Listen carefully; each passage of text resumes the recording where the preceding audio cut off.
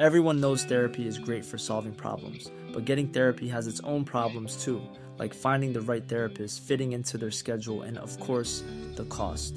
Well, BetterHelp can solve those problems. It's totally online and built around your schedule. It's surprisingly affordable too. Connect with a credentialed therapist by phone, video, or online chat, all from the comfort of your home. Visit BetterHelp.com to learn more and save 10% on your first month.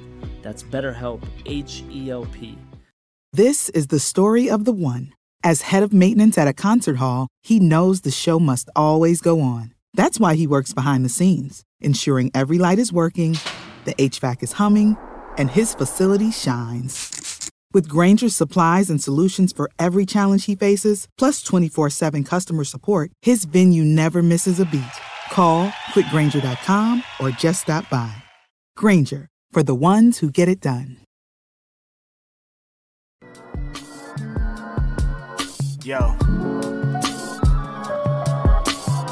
It's Grapsody with Will, Phil, and Reg, trying to keep it real instead of what you usually get from these talking heads. It's Grapsody, we're here to fill the void. 3 black fans, different perspective, got to fill your voice. Coming with the podcast, talking majors, indies in between. Yeah, it's all that, and we're down with Fightful, better fall back. Coming for respect, we connect like a ball bat. No need to double check, these are all facts. You're listening to us talk raps.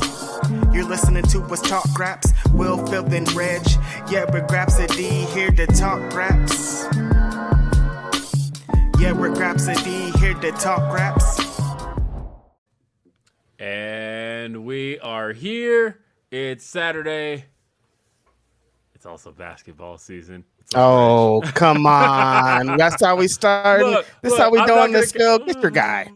Look, I'm probably not going to get to do this much this season because I know what that was looking like. I know what was look. They can't do that 4 times in a row. There's no way. It was looking real scary once Steph do started four those times threes.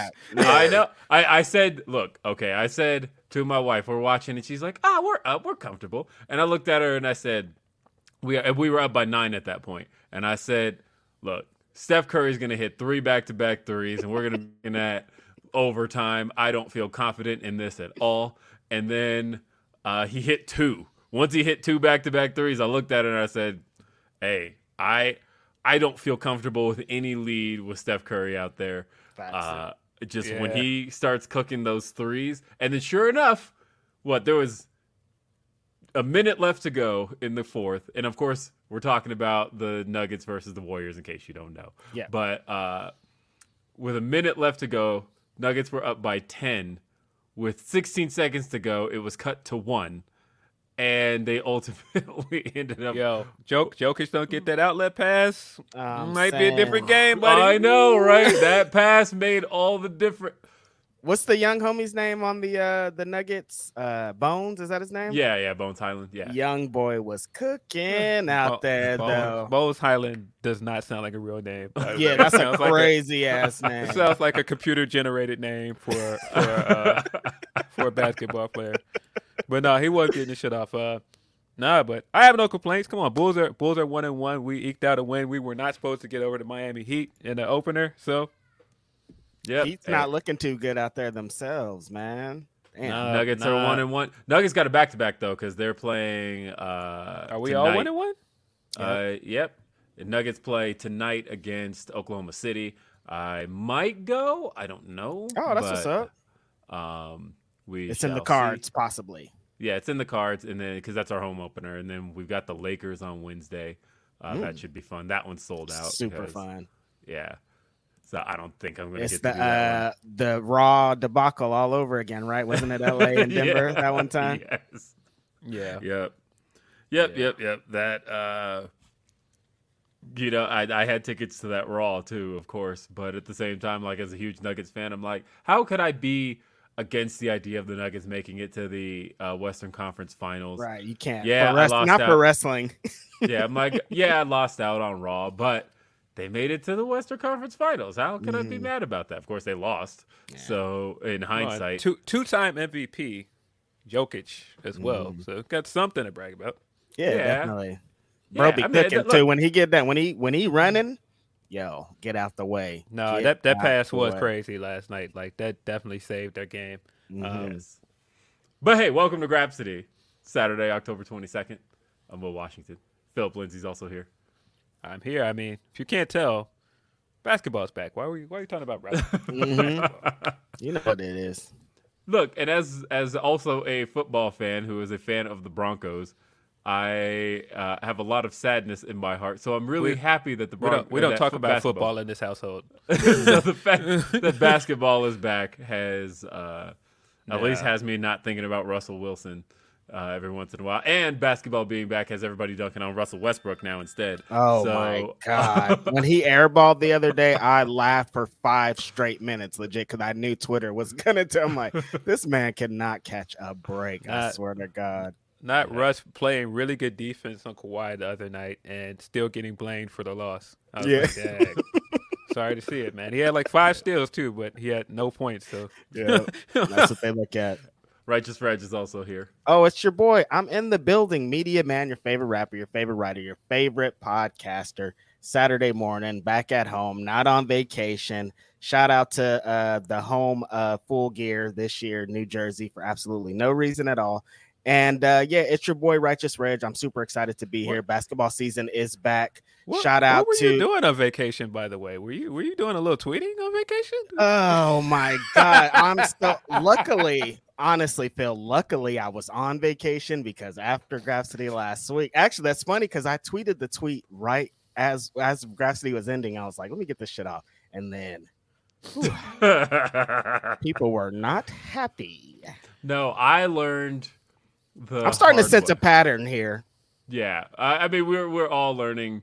The Bray Wyatt fans are back and in full force. By the way, I just want to point out really quick one of the things that's going to irritate me throughout this show, and I'm really sorry.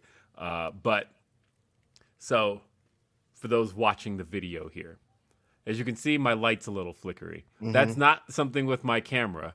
That is this light bulb right here is like flickering, so I feel like I'm in a crack house right now. Like I thought you were trying to get your spooky season shit off because it's Halloween. I'm like, oh no, he got the little strobe light going on. Not an intentional strobe light. I have one of my LEDs. This one seems to be malfunctioning a little bit, and it's flickering a whole bunch. Might drive me nuts because I'm seeing just flickering light all the time. Anyway, Bray Wyatt. So I'm learning now. You know what? Shout out to one Brandon Thurston who tweeted yesterday that he said Bray Wyatt. He says, I finally understand Bray Wyatt is the Taylor Swift of WWE. His mentions lit up. And I talked to him about it this morning. We exchanged a brief message. But everybody proved his point. Right. Well, I mean, did they though? Because Denise doesn't like Bray. More so, it's not so much that it's the same fans. It's that if you don't feel he's the best thing in the world, he has got a rabid base. And that's the funny thing about this whole thing is I never once said that Bray Wyatt was bad. And also, I never said... You didn't say he was a bad wrestler. On this podcast, not on the tweet. On the podcast, not on the tweet. I said, what's a good Bray Wyatt match? I didn't say, what's a 5-star? I never said anything about stars. But people were like, well, he doesn't have a 5-star match. I didn't say a 5-star match. I just said, what's a good match, motherfucker? I'm not talking about Dave Meltzer's poll of how he does it. What's a good match that this dude was in? And people just could not get behind that. They're just like, well, what about these promos? And then I guess, okay, I'll give it to you guys. Oh, he has a good match 8 fucking years ago. Get out my mentions with this shit. No, you dumb losers. He's had good matches though. Last time he had a good match, 2014. Get out my fucking mentions with this shit, bro. I'm not trying to hear this. He's had good matches. I just think that was one of those things where you made a statement and people were like, nah, we're getting this guy out of here. Yeah, they were really trying to get me out of here. That's which happens to the two of us pretty often. And I thought it was very funny that it was like the days alternated and I was sitting laughing. I was like, wow, people are really trying to run with tweets, man. But that's Twitter. Luckily, I have look, my guys to come in and take a little heat off of me because both of you guys this week had some things like right after that, Phil got into the Jade and Bianca controversy.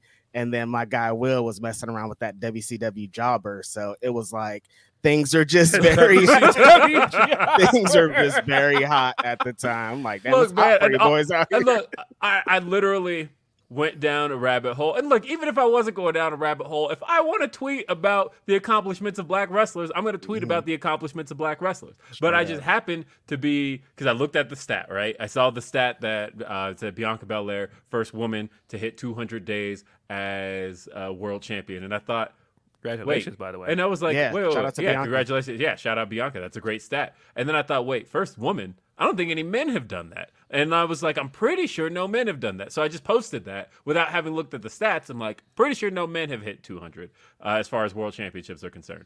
And so I posted that. That did well. And then I was like, I wonder just championships altogether, what are some of the stats?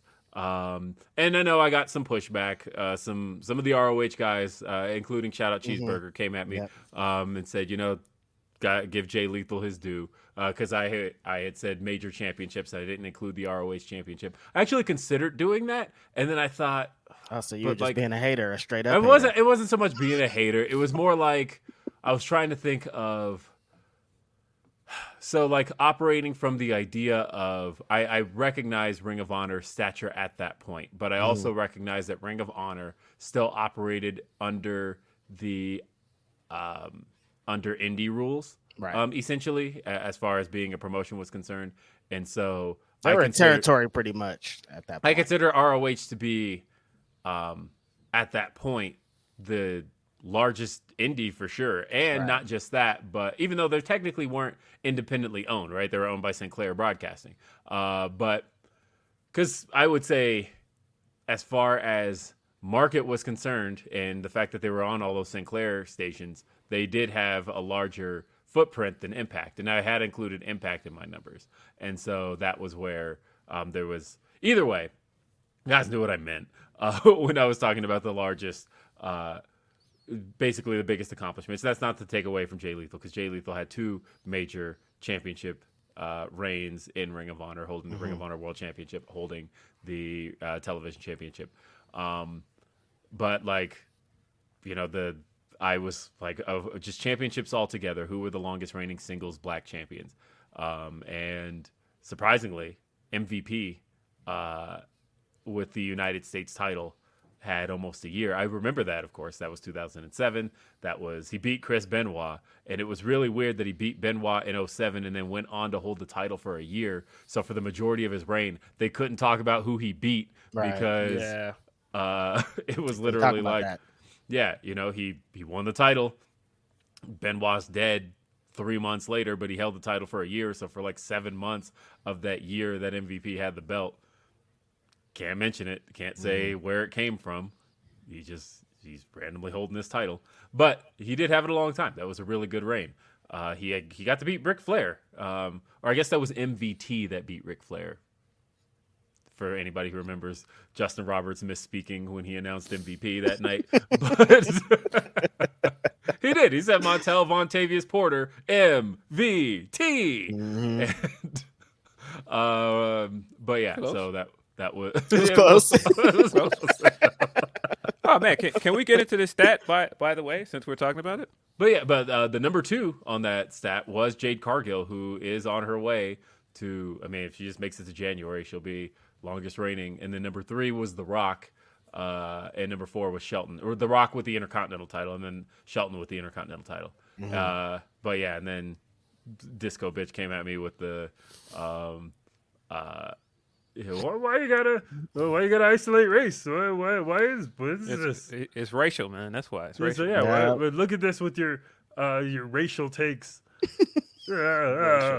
So ugly, dude. Exactly the way that you described coming up with those stats is exactly the way that I came up with the BW 500. It was just steps like that, just like, oh, this, and then the next one's like, oh, I wonder this, and then oh, I wonder this, and it just kind of leads. And to sometimes you come across another interesting information, and you're like, yeah, I want to post this. That's all it was. Yep. But even still, even if it wasn't, suck my dick. Who cares? Like, this is Come on, man. Yo, Just keeping it real. it's hot for us out here, man. I just is. to take a quote from all, man. I don't know, man. Sometimes they see our tweets out here, and it pains them, man. It pains them does to see your pain boys popping off, It man. pains It pains them to see our views. They bro. throwing It pains dollars them. and them are Grapsity dollars that you Nah, throwing right man, there, y'all- bro. I hurts mean, them. look, I'll say this though. So of course, as folks know, we talked about this last week. I do a show called After the Week with Denise Salcedo every Sunday, and that each week I'm supposed to rank my top 3 moments of the week. My top 3 moments of the week. But last week I said Bray Wyatt was my number 3 moment of the week, and again, even being on the list is a good thing. It's top 3. There's probably 50 things that happen in wrestling each week. I'm picking 3. Being on the list, I'm just mentioning things. This isn't like, it doesn't really matter what order they're in. They're all good things. This sounds very familiar. But not putting Bray at number 1 got people that week, right? So then this week, this past week, I put Bray number 2. It wasn't my favorite thing of the week, but it was number 2. That's still praise. And I still got people coming at me with like, no, Bray should be number 1. And I'm realizing that like if Bray Wyatt fans, I forgot about this, honestly. I forgot. Like it had been a year and a half. But do you remember the days of Fiend profile pictures, basically just like running rampant on Twitter? I forgot about all of that. Fiend forgot about profile those pictures too. were the worst. Damn it. It's Before on the list. I wish I would have thought about that before my tweet, because I would have been like, yeah, I probably shouldn't do this. It's on the list. It's Fiend profile pictures, Roman profile pictures, some kind of diva. No, all of those avoid at all costs. Yes. Right. Big I facts. forgot about those though, like hard, right? And so I forgot that if you don't classify what Bray does as the absolute best when talking about it, they're gonna come at you. And again, I didn't say anything negative about Bray in mine. Like I was like, this was good stuff. I just felt there were a couple of things better. That's it.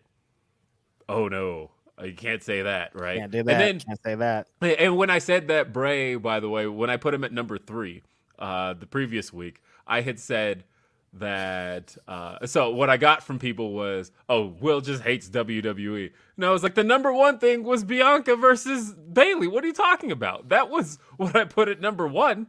But I guess this is how it goes. Yeah, I laughed pretty hard, admittedly, because I was like, I just gave this guy shit for this on our podcast. Because I was like, Bray definitely was number 1 last week, and you guys threw him at number 3, and I was like, dang, I hope I didn't encourage people to jump on my guy, but You did. it was really funny to me. You helped piled on, Phil. Thanks. It was really funny because I was like, wait, the guy is a thumbnail, and you guys got this guy at number 3. I was like, come on, man. And Come nobody on. even noticed that Denise didn't put him on the list at all, right? So, like, Denise's list didn't even include Bray that week. Now so they think we he got an wouldn't have even agenda. Phil likes Bray Wyatt, you guys. We don't have an That agenda. was okay? that was hysterical, by the way. People getting mad at you guys and then going, "You guys hate Bray," and I was like, "You guys, I love Bray. Don't, Yeah, don't, no, don't it's let not an me in." agenda. Yeah, no, that is no. Phil Lindsay is all about the spookiness and the Spooky is always so funny to me. Nah, man, it's definitely spooky out here, bro. Like, That's definitely real. spooky out here, That's man. real. Hey, definitely make sure, by the way, that you're sending in your super chats, your humper chats. Donate a super chat. You're helping support what we do here on Grapsity. And also send us your humper chats. You can send those anytime you want throughout the week, throughout the day. We'll make sure we get to them. Just make sure you address for Grapsity if it's for Grapsity. But those can be sent at humperchats.com. We read both. We got one here. Shout out to the boy Andrew Zarian. He says, "Happy Saturday, guys. Look forward to the show each week. Love you, Andrew." Hey, appreciate it, Andrew. We got Keep killing him out there, bro. I know, right? Chris says, so Bray will be fighting all of his alter egos in ring is where this all leads for the next year, I believe. I mean, I don't think so. Just because, like, how the hell do you pull that off? Look, Bray is an extremely uniquely shaped individual, and that's not to say like that's a bad thing, right? I actually think that his shape, it's unique. There's nobody shaped like Bray. It's in the same way where like even in the 2000s, I always felt like there's nobody on Earth shaped like Rhino. Like like if Rhino tried to like dress up as somebody else, you wouldn't know it because you know that silhouette, you know that wet hair. Come on, yeah, you know it, right? And like Bray is a very uniquely shaped individual, though. But to the point of where, who the hell would be Bray's alter egos? I mean, you would have to put them in like a bodysuit. There's no way. Bray is so even at like his best shape, which I felt like was probably early 2019, like when he came back and he was just like, you know, he had really slimmed down.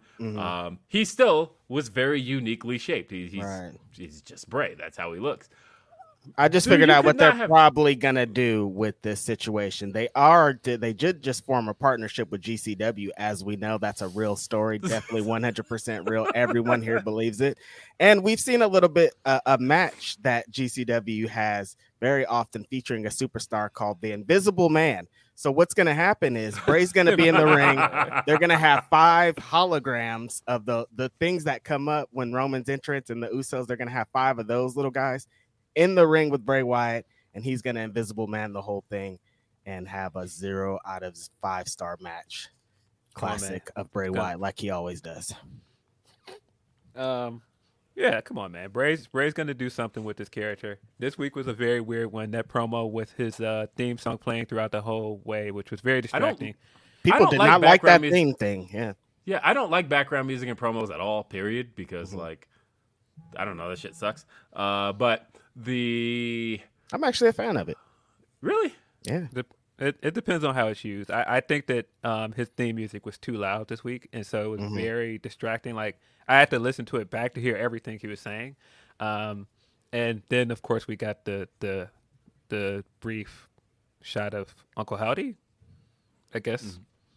Don't know where they're going with that, but we shall see. Yeah, I have no idea where any of this is going. But like I said, I don't know. I don't like background music and promos unless the idea behind the promo is supposed to be that it was like pre-produced by the wrestler of like, hey, we were sent this tape. Here's this. But if it's just like, I guess that's more what I'm talking about. I guess. Yeah, but if it's like hey, we caught up with this person backstage and they're just like standing there with background music playing, I'm like, who's playing this? Like, where is this supposed to be coming from? And I remember in 2009, WWE got like really weird with production, where again, sometimes they can step on their own toes when it comes to this kind of stuff. But like, remember when Matt Hardy turned heel on Jeff, and then he revealed he was behind all the stuff blowing up Jeff Hardy, running him off the road, all that stuff. And then Matt goes in the ring to explain it, and the lights go out, and like some eerie music starts playing while and he's in the ring talking, and they're playing like background music.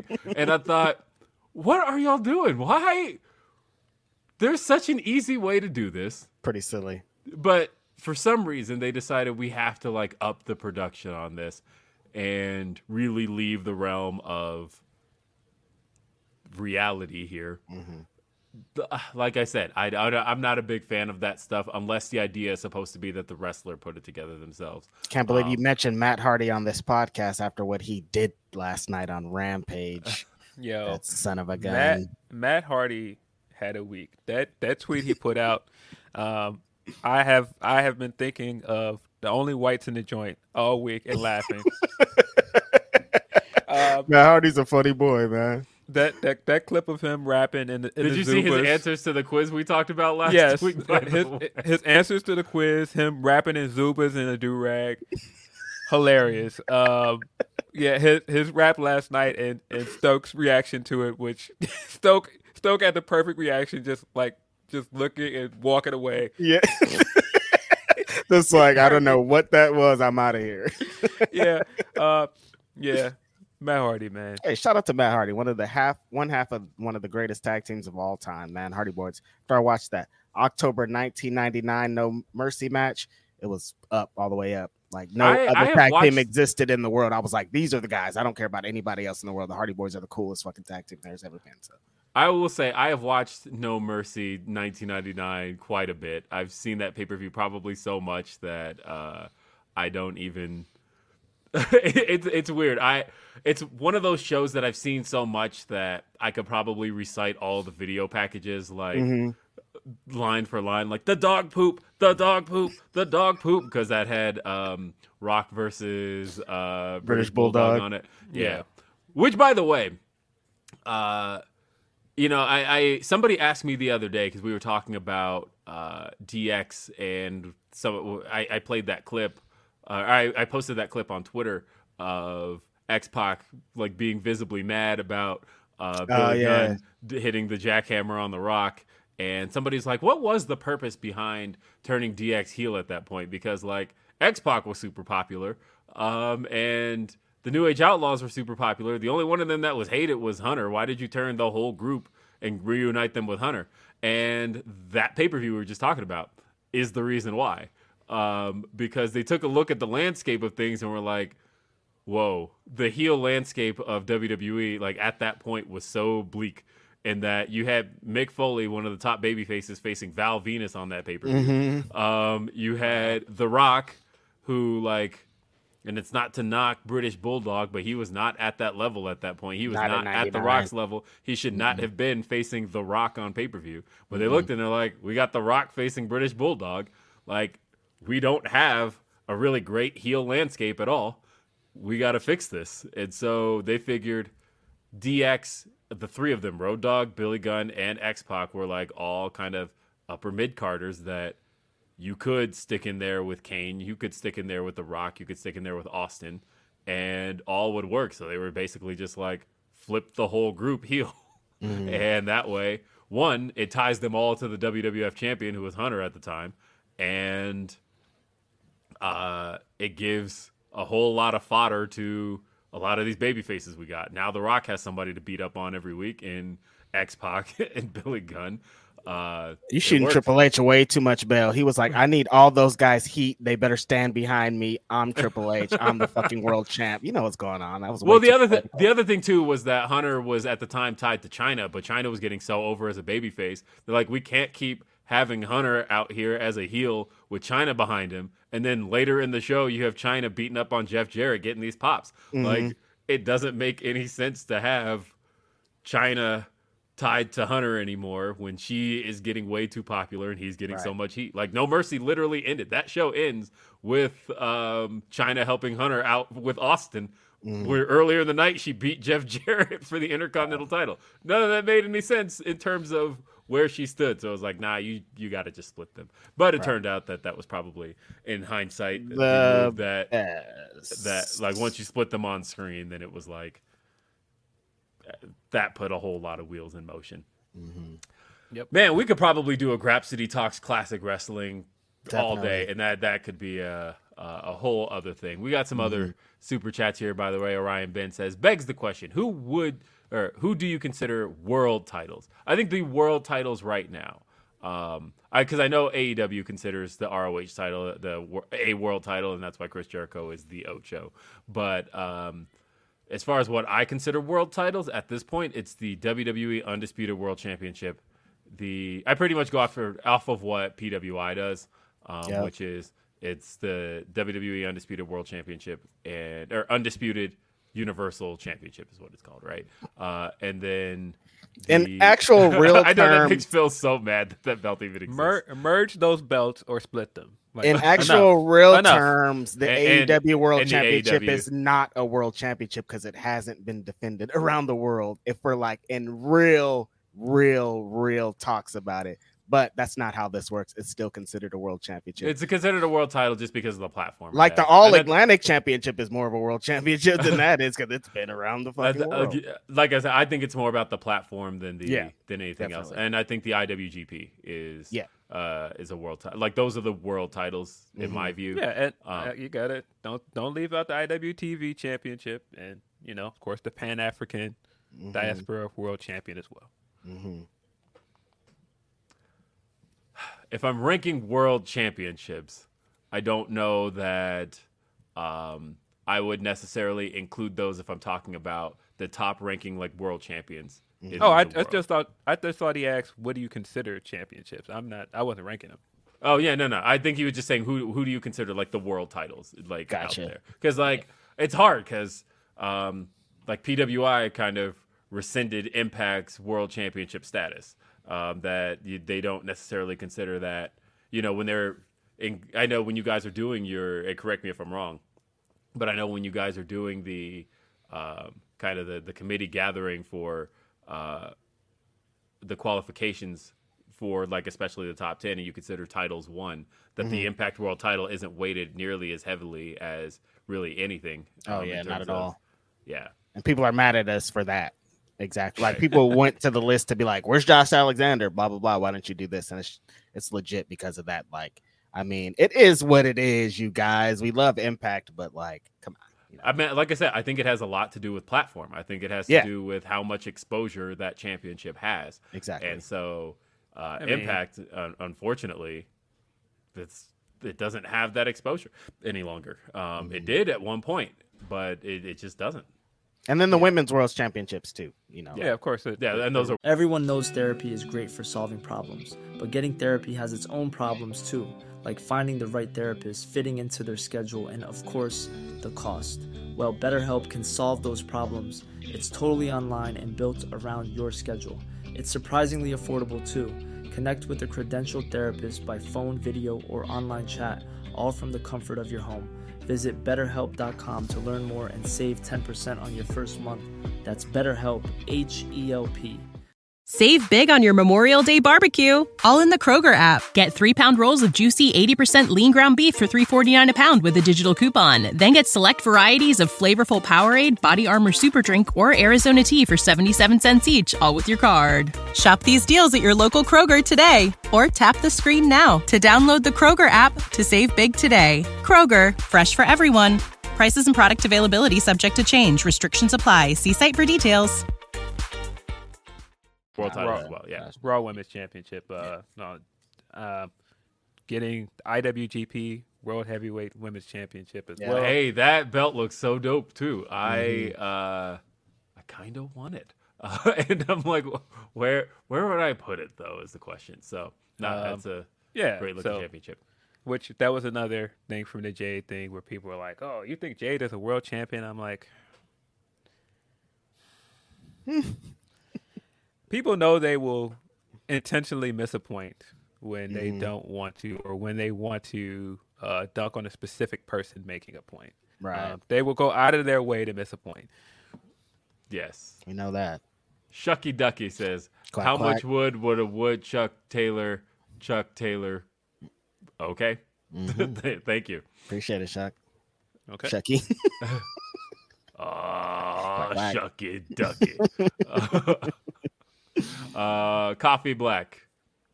There was nothing in that. But if you had to send something, or if you were trying to, either way, we appreciate the donation of the super chat. Yes. Thank you. Dream Ninja says, "Random thoughts. Very happy for Willow. Props to the ref checking on Hangman and getting the doc faster than an MMA ref. I'm digging Crazy Liv. Nyla is great. Reg, don't stop triggering fools on Twitter." I mean, Reg definitely has to keep his own sanity too. So just keep that Definitely. in mind. Yeah.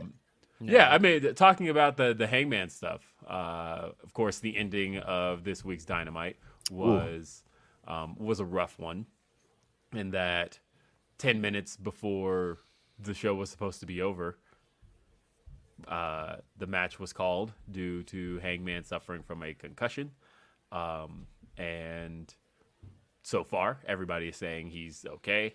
Tony Khan had said he was actually smiling afterward. He was knocked out, and again, if you didn't see me talk about it on Day After Dynamite, there's actually a really good video. Brian Sutter, MD, he has a YouTube channel, and he analyzes sports injuries. He did a really good video analyzing Big E's injury back earlier this year, and he does a really great job explaining Hangman's injury, just from what he sees as a doctor. It's really great stuff. Awesome. It gives me a really great understanding. He points out specifically, he was like, when you see Hangman's body kind of stiffen almost immediately, he points out that hit to him is a sign of a concussion and that he was probably unconscious. And he says, but it's about 5 seconds before you see Hangman's body loosen again. And he's like, that to me is a sign that he regained consciousness. So you could see at what points he's explaining why Doc Samson is doing certain things he's doing. And it gives you a really great understanding of where the injury likely took place. He says it could have been the impact of the clothesline, but it was most likely, he believes, his head hitting the mat. Yeah, his head hitting the mat was what he believes it was. And I could see that. He explains that very thoroughly. Shout out to Doc Samson for reals, and the referee Paul Turner killed it. Oh my God, amazing! Paul work, Turner immediately gathering. He's a veteran. I mean, that's of course, yeah. You know, Paul Turner goes back quite a ways.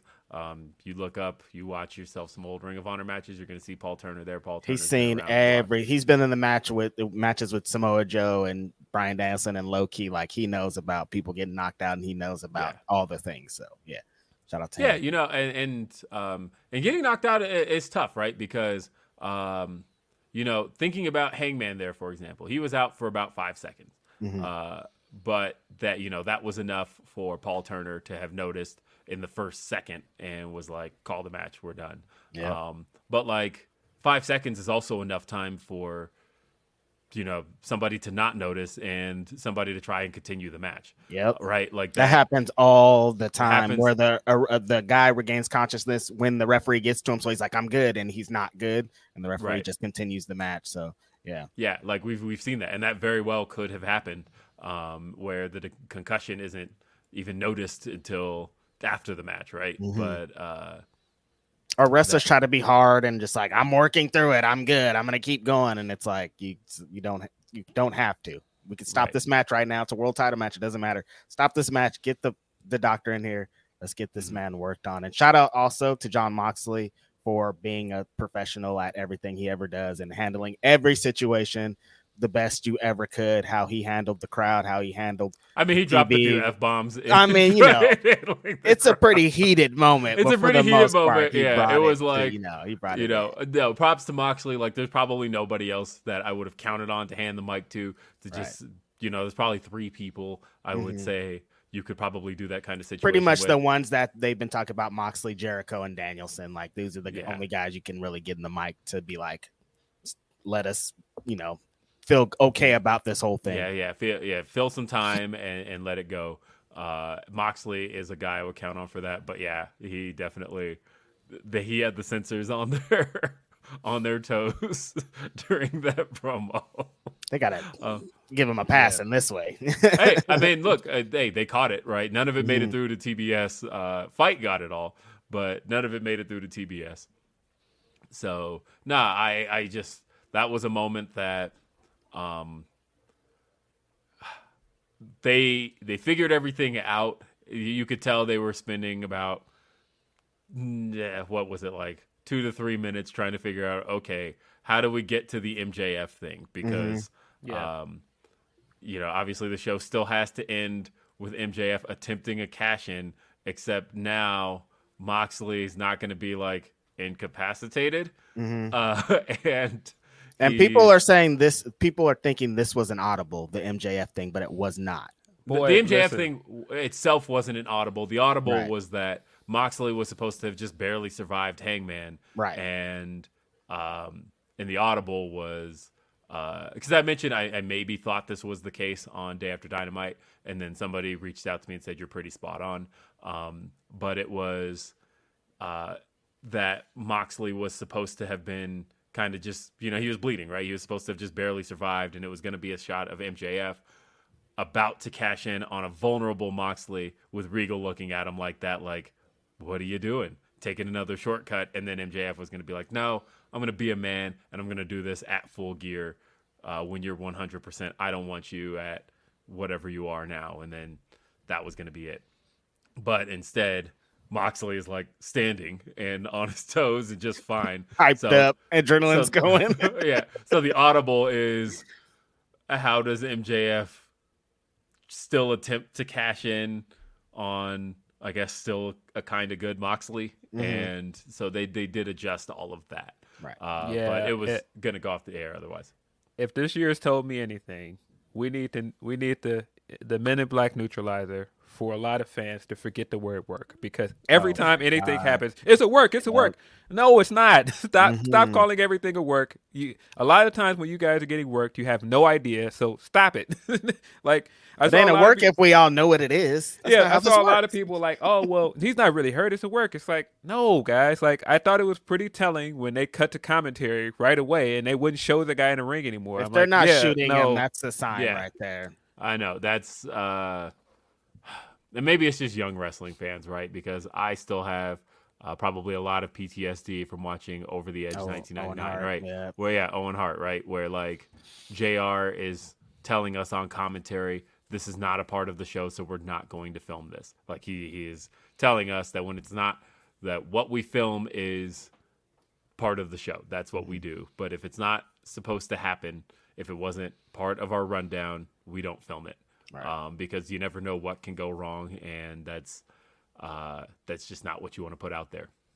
So the fact that they kept it away from the ring, that should have been the biggest tell. The fact that they went back through the card, which was just the video package they ran from right before the match, just going back through, they're like, okay, let's take it back. And the biggest tell should have been Excalibur wasn't speed reading all of that. Right. Excalibur's like, okay, I'm going to slowly take you through all of the next upcoming Rampage matches and the upcoming Dynamite matches, and we'll just kind of stay on each one for a little bit. And do Taz being able to not concentrate. If we were getting if Taz takes off his glasses. Yeah, if we were getting work, Taz is one of the greatest actors of all time. No, this wasn't a work. But I think people need to chill out on that, because we've seen that in almost every controversy this year. Like the Sasha stuff happens, oh, it's a work, guys. The MJF stuff happens, it's a work, guys. The Punk stuff happens at that press conference, it's a work. Everything is not a work, guys. Calm down. I mean, I think the funniest thing is, I think it's just fans not wanting to believe that something's gone wrong. And I fully understand that, right? Like, you'd rather feel like they got one over on you than feeling like, oh shit, something bad that was happened. real. Because you don't want to feel like something bad has happened. I fully get that. I do get that. So, shout out Hangman, though. He's in a position to recover. That's a good thing. He's a fucking trooper, man. Yeah. Young Boy says, gentlemen, I have come to the conclusion that Jey Uso is a hater because he was the only one that got his ass beat to be in the bloodline. Thoughts? I mean, look, actually, you know what, though? I'm not mad at it. That's true. You know what's funny, though, is how much the story kind of shifted, because it felt like for a while Jimmy was supposed to be the one who had his eye on everything, who was like, Jay fell in line because he got his ass beat by Roman and all of that. When Jimmy fell in line, Jimmy was just like, yeah, whatever. And, Roman's like, hey, check your brother. But then it's all kind of shifted back to Jay, where Jay is now the hater. He don't trust anybody. Jimmy is the one that's just like, I'm gonna just go with the flow, whatever. Sammy's saying, yeah, we the champs, right? We good. I don't care. Jimmy fell in line real quick. Jay is essentially conspiracy brother. He's like, yo, I went through all of this stuff to get in. You just gonna let this white boy in? You just gonna? It's that easy? He's conspiracy brother. He has a reason. Yeah, he's like, we haven't beat his ass yet, and he's still just kicking it. What's going on here? He hasn't had to go through none of the stuff I had to go through. You just gonna let this guy in? You just gonna trust this guy? No, I feel him. Jay had to get embarrassed. I hate you, right? But Jay had to face him in Hell in a Cell. None of these other guys had to be in Hell in a Cell. Ass beat. He was down bad for a minute. I see why, man. I'd be out there fighting too and beating everybody up. Some bullshit. No, I would have been mad last night too, having to listen to that Logan Paul promo in the back. Like, why are we giving this dude all this time? Why is he getting the main event spot? I would have ran out there and wanted to throw hands on him too. Straight up. Like, get this dude out of here, man. Getting a world title match? Hell no. Yeah. See. Yeah. We're a week away, by the way, from Crown Jewel. That's coming up. Crown, yeah. You know what? I guess credit where it's due. Mhm. 3 years ago, 4 years ago even, when these Saudi shows first kept happening, there was a lot of hate toward those shows. It was a Dude, I just remembered I was on TMZ Live one time. You know when they do the little call-in thing? I did one of those one time. They were in my DMs and they were like, "Do you want to come on and talk about Saudi Arabia?" And I was like, "Sure." Wait a minute. I did one of those. Yeah. I did one of those. Sending my guy a message like, "Yo, you want to come on and talk about Saudi TMZ, Arabia?" yeah. People referred to them as the Saudi blood money shows. Remember, there was the situation with the plane being stalled in 2019. There was pretty much all of that. But you know what? WWE stuck to their guns on these shows, and now nobody cares. They're I haven't just straight seen up, one thing about Did you think they were not going to stick to their guns? This is what, But- like a but the thing 10-year is- deal? They weren't getting out of this no, deal. I know that. I know they weren't getting out of the deal. It was more so that fans don't care anymore. They're They just changed like- the optics as fuck. They I don't changed know the optics. how Now they fans did. are look.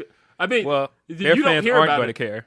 Yeah, I know, but you don't hear about it at all anymore. Now it's just like, Crown Jewel's coming up. Hey, it's an afternoon show. It's an easy watch. Right. That's all we hear anymore about it. It's the last one was Elimination Chamber. We just get those shows. Is there going to be a women's match Sports on the watching, show, you baby. guys think? Sports watching. Yeah, probably. Probably. Yeah, probably. They're I don't just know. waiting long as fuck to announce it. Yeah, they've been. I don't know. They've been doing weird things with their women's booking. I mean, I don't know. Having one women's match on Monday was kind of strange. 2 Mondays in a row. I I said though, I said that I've heard from people that Hunter's a big fan of Dynamite. I guess he's a bigger fan than we thought.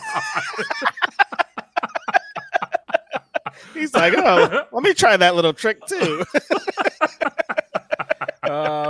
yeah. Oof.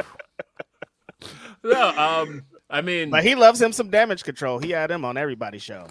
yeah. Well, and that's the thing is Damage Control. I mean, they're the tag team champs. It was a good match last night. There were 2 matches last night. We got to see Hardcore live, and we got to see the. You not a fan, Phil? It stinks. I'm sorry. It does. It stinks. I'm not a fan. Yeah, no. I'm in wait and see mode. I want to see where it goes because I think I'll say this. I don't see anything that could get over more than Gotcha. What she's a doing. woman who likes getting her ass beat and loves to just tear shit up. Because like I'm noticing when she goes and grabs weapons, things like that, people get into it. They're liking the dives. Like if she just becomes like Mick Foley of the women's division.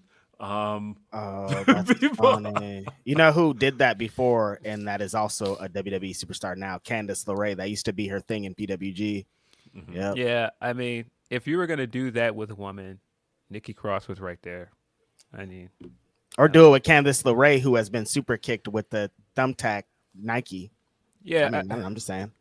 I mean, and look, I like Liv as a wrestler. I do think that she knows how to get to. I think she knows how to speak to a crowd because the crowd is clearly into what she's doing. Definitely. But boy, can I tell you that I am sick of people doing Harley Quinn or Joker gimmicks. Like, Yeah. I'm over it. Both. Mhm. Like we've seen it to death. It's like if we know anything about a lot of white people in wrestling, they like Joker. I got you. Fact. Cool. That's a fact. I mean, Pentagon's pretty obsessed too. So No, Pentagon loves that Joker gear. He wears that every time he gets a chance. But no, man, Liv is cool. I just wonder what is the end game for this. I mean, and I can what's come in gonna here. happen here? I can come in here a few weeks from now and go, look, this is great. It's working. But for now, I'm. Well, they're Not for me. saying they're trying to say that she might be attached to your boy. I guess that's where this is leading to. Ray Bray. Yeah. I mean, that's because I wouldn't do it if that's what they're aiming for. I think you gotta get people over on their own. Like Right. WWE has no shortage of groups and factions right now. And so I definitely wouldn't form this off of people who are kind of already, who already have something going right now. Gotcha. That's what I wouldn't do that. But Yeah, I don't think Liv is a heel. I think Liv is still functioning as a babyface. So why would you? she's beating the shit out of Sonya Deville. Right. So why would you put her with Bray, who is clearly positioning himself as a heel? That doesn't really make sense. I think Bray should not position himself as a heel. By the way, I think that is a colossal mistake. Yeah, I don't really understand why they're doing that because I he can't had think- that after that pop that he got at Extreme Rules. How could you? I can't think of And after my Any- damn mentions, how could you? I can't think of any babyface who came out of a feud with Bray Wyatt better for it. Genuinely. I mean, Phil's boy definitely said that out loud. So Rollins definitely was like, we all did not have a good time after we had. And I'm not just talking about the Stuff Fiend. with it. I'm talking about like he was already getting booed. It's kind of the story of his career. But John Cena, the John Cena sucks chant began in the Bray Wyatt feud. That's where that Because he started. should have won that match. That's why. He did not need to win that match. That's why. But again, that's people want to love Bray Wyatt. Roman Reigns, luckily they were playing off of the whole anyone but you, Roman. They were playing off of the fact that people didn't like Roman Reigns, but Roman was getting booed to that feud. Dean Ambrose, he was okay in the sense that they he did have a toaster explode in his face or whatever that was. That was a TV screen. TV screen, yeah, not a toaster. I'm thinking. Brian came out 2 times better. I mean, when he had the initial feud with the Wyatt family, he came out better because of it. And then, of course, when he was transitioning from Planet's champion to babyface again, he came out of the other. You can't. I mean, When Brian you had talk to about Bray Wyatt, you can't talk about Daniel Bryan. Anytime you talk about a wrestler, you can't mention Bryan Danielson because, like I said, he'll have a great match with your mom. We're not talking about wrestling stuff. Hold on, we're not talking about wrestling stuff. We're talking about who came out better character wise, and Bryan came out better character wise. I mean, two but Brian times. came out better character wise. Totally by accident. That was not by design. That was, Nah. No. Nah, man. Wait. No. First The off, first no, time no. was definitely by accident. Because Brian, he was supposed to turn heel. That wasn't supposed Definitely. to happen. That was supposed to be him staying with the Wyatt family. He was supposed to stay with Bray going into WrestleMania. He had gear made. He was gonna just be a part of the Wyatt family. But they were like, this ain't working because the fans still want to cheer Brian. So let's just go with the yes stuff again. But like, as a matter of fact, they completely retconned the fact that he cut a promo on SmackDown, and luckily it was during a period where nobody was watching SmackDown. He cut a promo. You peopled the people. He was like, you people were chanting yes, but did you really love me, or were you just? It wasn't just the chant. And again, they retconned all of that. They were like, nah, none of that ever happened. He was secretly just playing Bray the whole time. And then the second time, did he come out better the second time? I wouldn't say he did. He just turned face again. Y'all gotta come on, man. Come on, man. I'm like, I Yes, don't he agree came with out that. better the other time. Stop, man. What are y'all doing? I don't think he came out better for it. Nah, man. Yo, y'all are tripping, man. Yes, he did. And he accidentally got his head shaved and his beard cut off. No, Anybody remember that wasn't supposed to happen when Bray was just supposed to take like a little lock of his hair, but like accidentally like shaved off so much that Brian ended up having to shave his head? I don't remember that. y'all trying to say that y'all trying to stick with this point that nobody has come out of this thing better and go, well, no, Brian didn't either. Did he really come out? Come on, man. Go back and look at the pop of when he came out after that cage match and he started doing the yes chant. Go back and watch that and tell me, yes, he did. I don't care if it's But he went in circumstantial. with that. No. I don't care if you're trying to say it was circumstantial and say, oh, well, it was an accident. Man, go back and look at the reaction to that. But again, he walked in with that. He walked into the Wyatt family feud just as over. It wasn't because of Bray Wyatt that he was going to get that trajectory. I don't want to hear it next time you guys are going, Bray Wyatt fans are the worst. I don't know why you guys think we hate Bray. Like, look what y'all are doing. Like, come on, chill out, man. Bray Wyatt fans don't know what facts are. They just know what fucking you outright told these guys that this guy can't wrestle. I didn't say that. Yeah, I said, give me a good match. And then somebody was like, blah, blah, blah, work rate. And I was like, did, we're not though. talking about work rate, dude. You came on this podcast and said he's a bad wrestler. And then when somebody agreed with me, then you went, nah, man, show me a good Bray Wyatt match. He ain't got no good matches. Nobody still showed me a good Bray Wyatt match. I will tell you, there's. Bryan Danielson. Hey, so we got Rerun. Boy's Man. trash. Let's move on. See what I'm saying? Like I said, I don't want to hear it again later when they're like, man, why do Bray Wyatt fans think we don't like him? I'm going with the bit now. I don't give a shit. Rerun says for Grapsody, so excited that Willow finally got her graphic. Love Dynamite with the MJF Regal Classic and Wheeler speaking truth to Brian. Me too. We're gonna get into Willow, of course. Let's see. There's this one comes from. Let's see. All right, this one comes from Black Phoenix Brand. He says, I'm convinced Will and I are multiverse variants. The latest proof, my birthday is October 27th, hashtag Scorpio. Hey, I'm 1026 coming up this Wednesday. He says, if each of you could remix any past WWE/WWF theme and give it to a current wrestler, what theme would you choose and who would you give it to? I want to hear a... We'll take Carmelo Hayes. Mm-hmm. And I would give him a trap remix of Ted DiBiase's theme. Just because I like that hook. I love that money, money, money, money, money. And I want the everybody's got a price. But I want it remixed in a trap way. That's what I would do. So you give that to Carmelo and not the guy that spent weeks doing like the bit with $1 Million Man? Yeah, because I wanted I don't want the trap beat on him, but he already has a trap beat, don't he? Yeah, he's got the Josiah theme song, doesn't he? Yeah. Oh no, they took Josiah off. I think they remixed him. Oh, did they? Mm-hmm. That sucks. That does suck. Yeah, that was one things I didn't like about Spears turning face is that he's not using Josiah's theme anymore because that theme was dope. That thing was pretty hot, man. Damn. Well, right now, though, you've got two people doing the 10 thing because I know that they were supposed to be transitioning.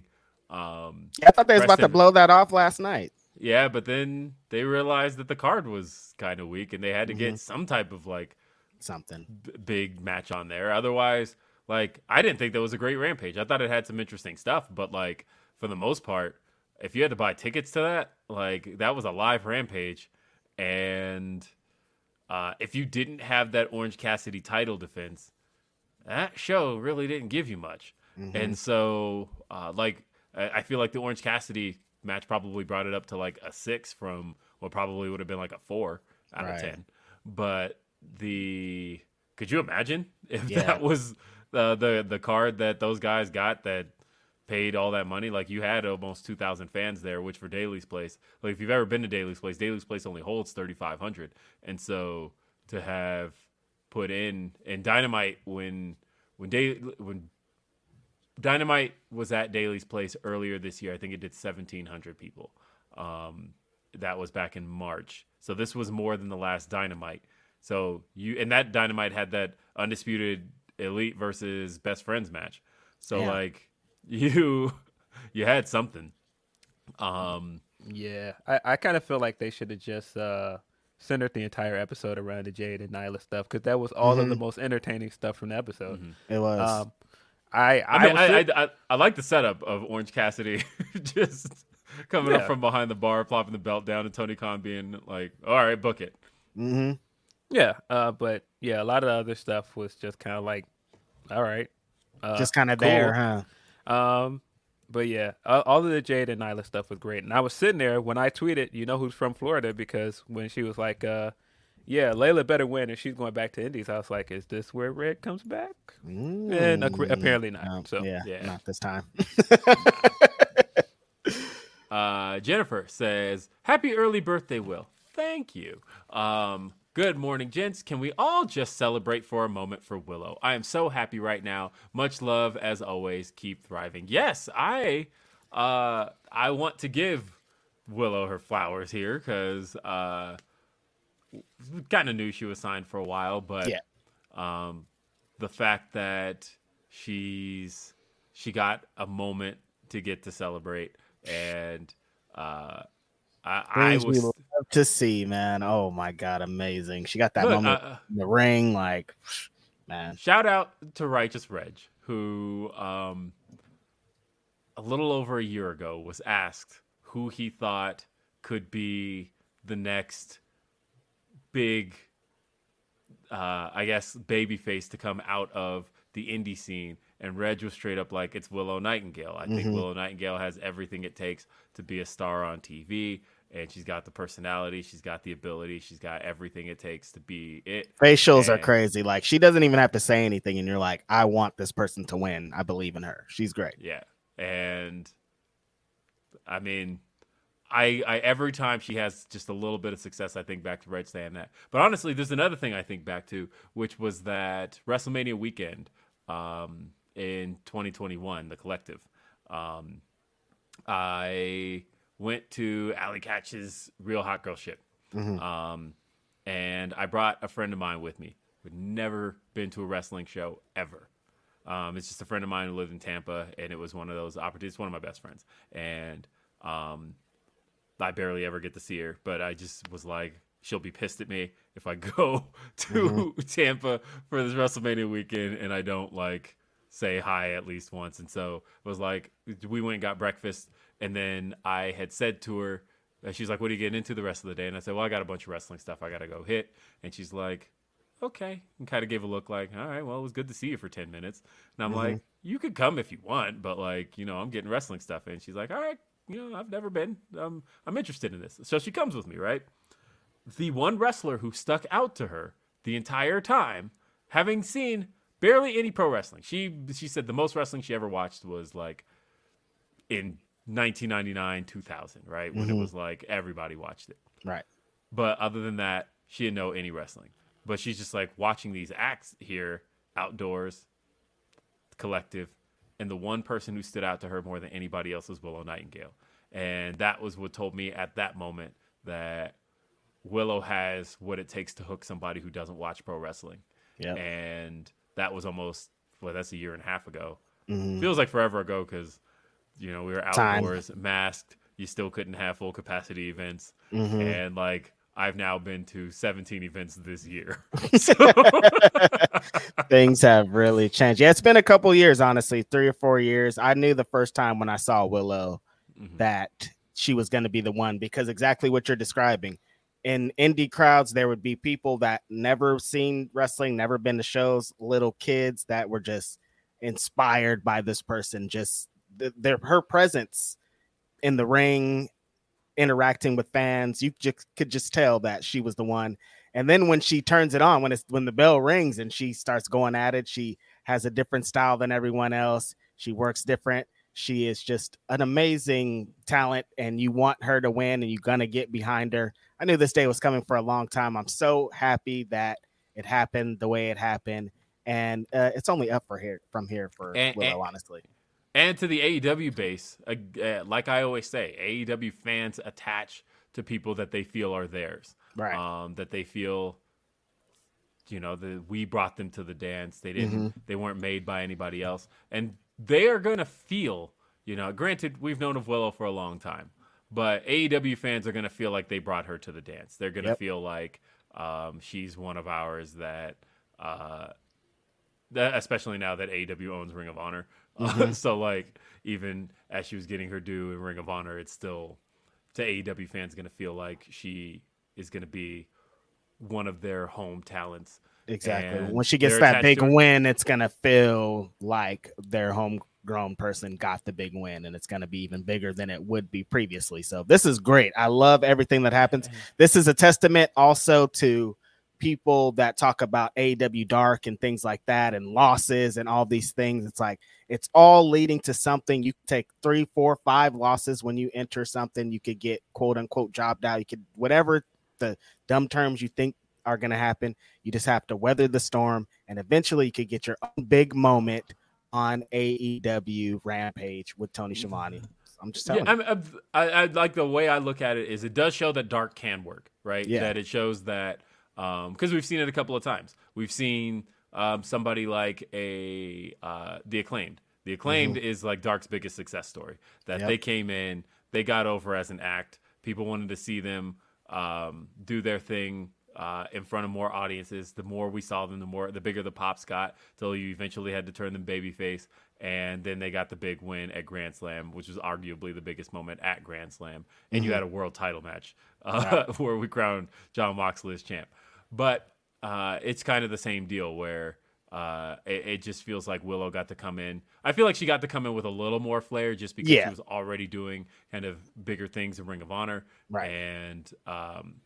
And then, of course, the first Ring of Honor show under Tony Khan is more an AEW show than anything else. Like, it was all AEW crew working there. It was all AEW refs, AEW everything.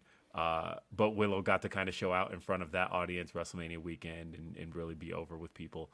But I think it's going to be a cool thing. I think that it's nice seeing in that women's division women getting organically over. And I think it's going to ultimately show that people care, because that's the thing that we've wanted for the women's division more than anything else, is for fans to show the AEW brass, whoever that is, whether it's Tony Khan. I mean, ultimately, he's the top guy there who needs to be shown that fans care.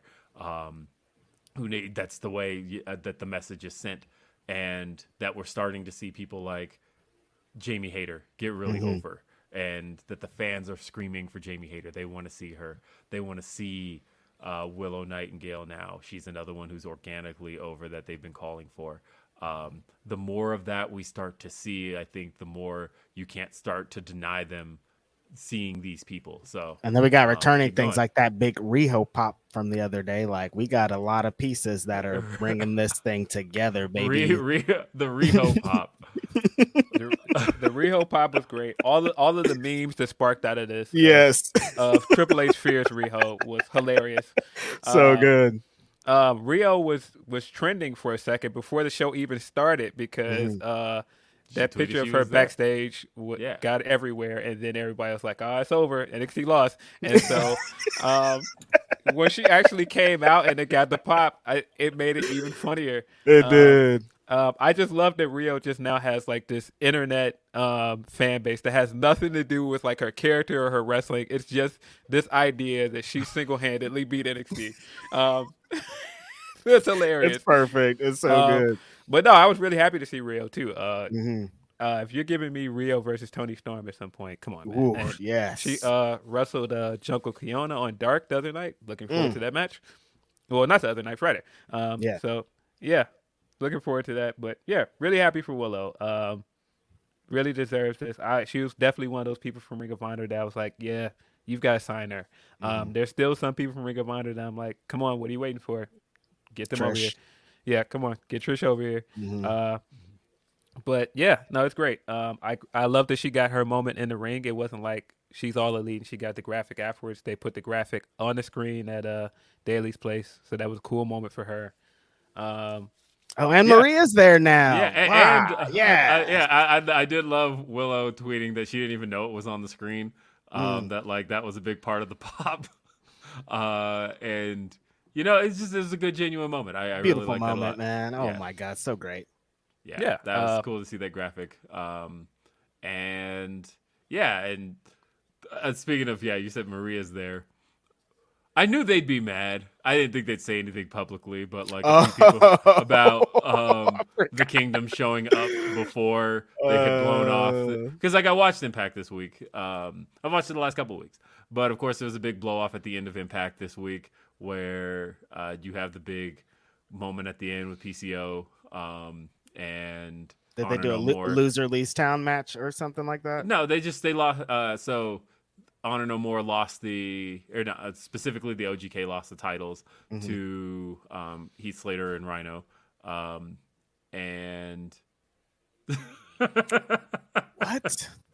Oh God, your face. I don't know what they're doing over there, bro. Oh yeah, so they lost the tag titles to Heath Slater and Rhino, and then afterwards there was a big moment of "Are you committed to Honor No More?" And but the fact was, watching this, knowing that, well, 3 people from this segment already showed up in AEW. I don't think they have an alliance to honor no more. They are out. They have honor. But like in the segment, they're like, no, we're here, we're with you, and I'm like, So I get what they're mad about. I didn't think they'd say it publicly, but like Brian Hebner was pissed. Brian Hebner actually said publicly, he's like, you couldn't have waited just like 1 week. Dude, come on. You know, like shooting the ROH or the OGK some bail, Ring of Honor, everybody, or Impact, everybody reads those spoilers, dude. Nobody's watching your show like, oh, I don't know what happens. Everybody knows what happens, so relax. I don't think it's that big of a deal. Yeah. I mean, what did you want them to wait? It's not everybody else's fault that other people are live shows and Impact is not live anymore. It's tape shows. I mean, I don't think they did it intentionally to screw over Impact. I think it was just bad timing. You think they're supposed to be like, oh no, we're gonna wait to be on TV? No, we got an opportunity right now. I'm going. They're not under contract anymore, so no, they don't have an obligation to wait. Mm-hmm. Yeah, it's weird. Sorry, I just got a text. So I'm gonna keep doing the show as much as I can, but apparently carpet cleaning guys are showing up here and like they said we'll be there by noon. I'm like, I'm like, you getting the Stanley Steamers coming through? What's going on? Oh, that's what's up. So yeah, they might be coming to clean up this carpet here, which it could probably use. It's been a couple years, but yeah. But no, I'm very happy for Willow, happy for Maria and the Kingdom as well. Of course, you're going to get people that are like, oh, why do we need the Kingdom? It's like, I think it's this weird thing with wrestling fans where if it's something for them, they'll go up for it. But if it's not something for them at all, it's just like, well, why do we need this? You might not like it, but somebody else somewhere might like it. You don't have to dump on something just because it ain't for you. Right. Hey, I mean, I could think of a purpose. So let's say, hypothetically, the Elite is returning soon, which a lot of people believe at this stage that some people believe they could be back as soon as Full Gear. But like there's pretty much a lot of people thinking that the Elite are going to be back. The Elite still have a story that's incomplete, which is that they've got a beef with one Adam Cole. Adam Cole at one point had a trio that was himself, Bobby Fish, and Kyle O'Reilly. But Kyle O'Reilly's going to be out a long time from that neck injury. Bobby Fish is somewhere cutting silent promos. And so Adam Cole, whenever he's due to return, don't have a group. Right. No, man. Except there is a group that Adam Cole planted seeds. Seeds have been planted already. There was a group that Adam Cole was the leader of at one point that was called the Kingdom. And it consisted of Adam Cole, Matt Taven, Mike Bennett, and Maria Kanellis. Almost as if you could resume the story with Adam Cole's other faction, have them reunite. The funny thing is Tony Khan actually owns all the footage of that version of the Kingdom. That all belongs to Tony Khan. That's so right. like he could, you could do the Kingdom versus, you know what? The Kingdom had wars with the Bullet Club as well. So like that's also stuff you can all call back to. Some may recall a main event that consisted of the Kingdom's Adam Cole, Mike Bennett, and Matt Taven against the Young Bucks and AJ Styles. That saw Maria take 3 super kicks. But otherwise, that's something you could revisit. That is a way to kind of pay the story back off of Adam Cole. Because, as a matter of fact, it would almost bring Adam Cole full circle. Like, in a way where Adam Cole came into AEW and he rejoined the Elite. And then he also reformed the Undisputed Elite.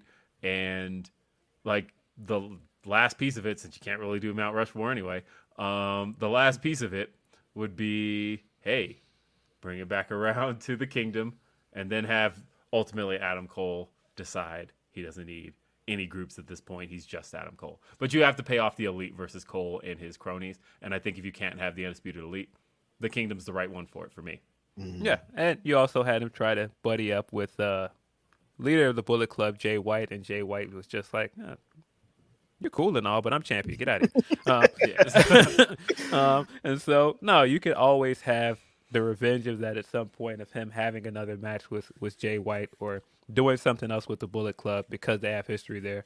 I think the Kingdom coming in is cool. I think that those guys have been a great tag team really for like about a year now. Like if people haven't been watching, I know people still have this irrational hatred towards Matt Taven because of the Ring of Honor title situation at Madison Square Garden. But Taven and Bennett together have been a good tag team.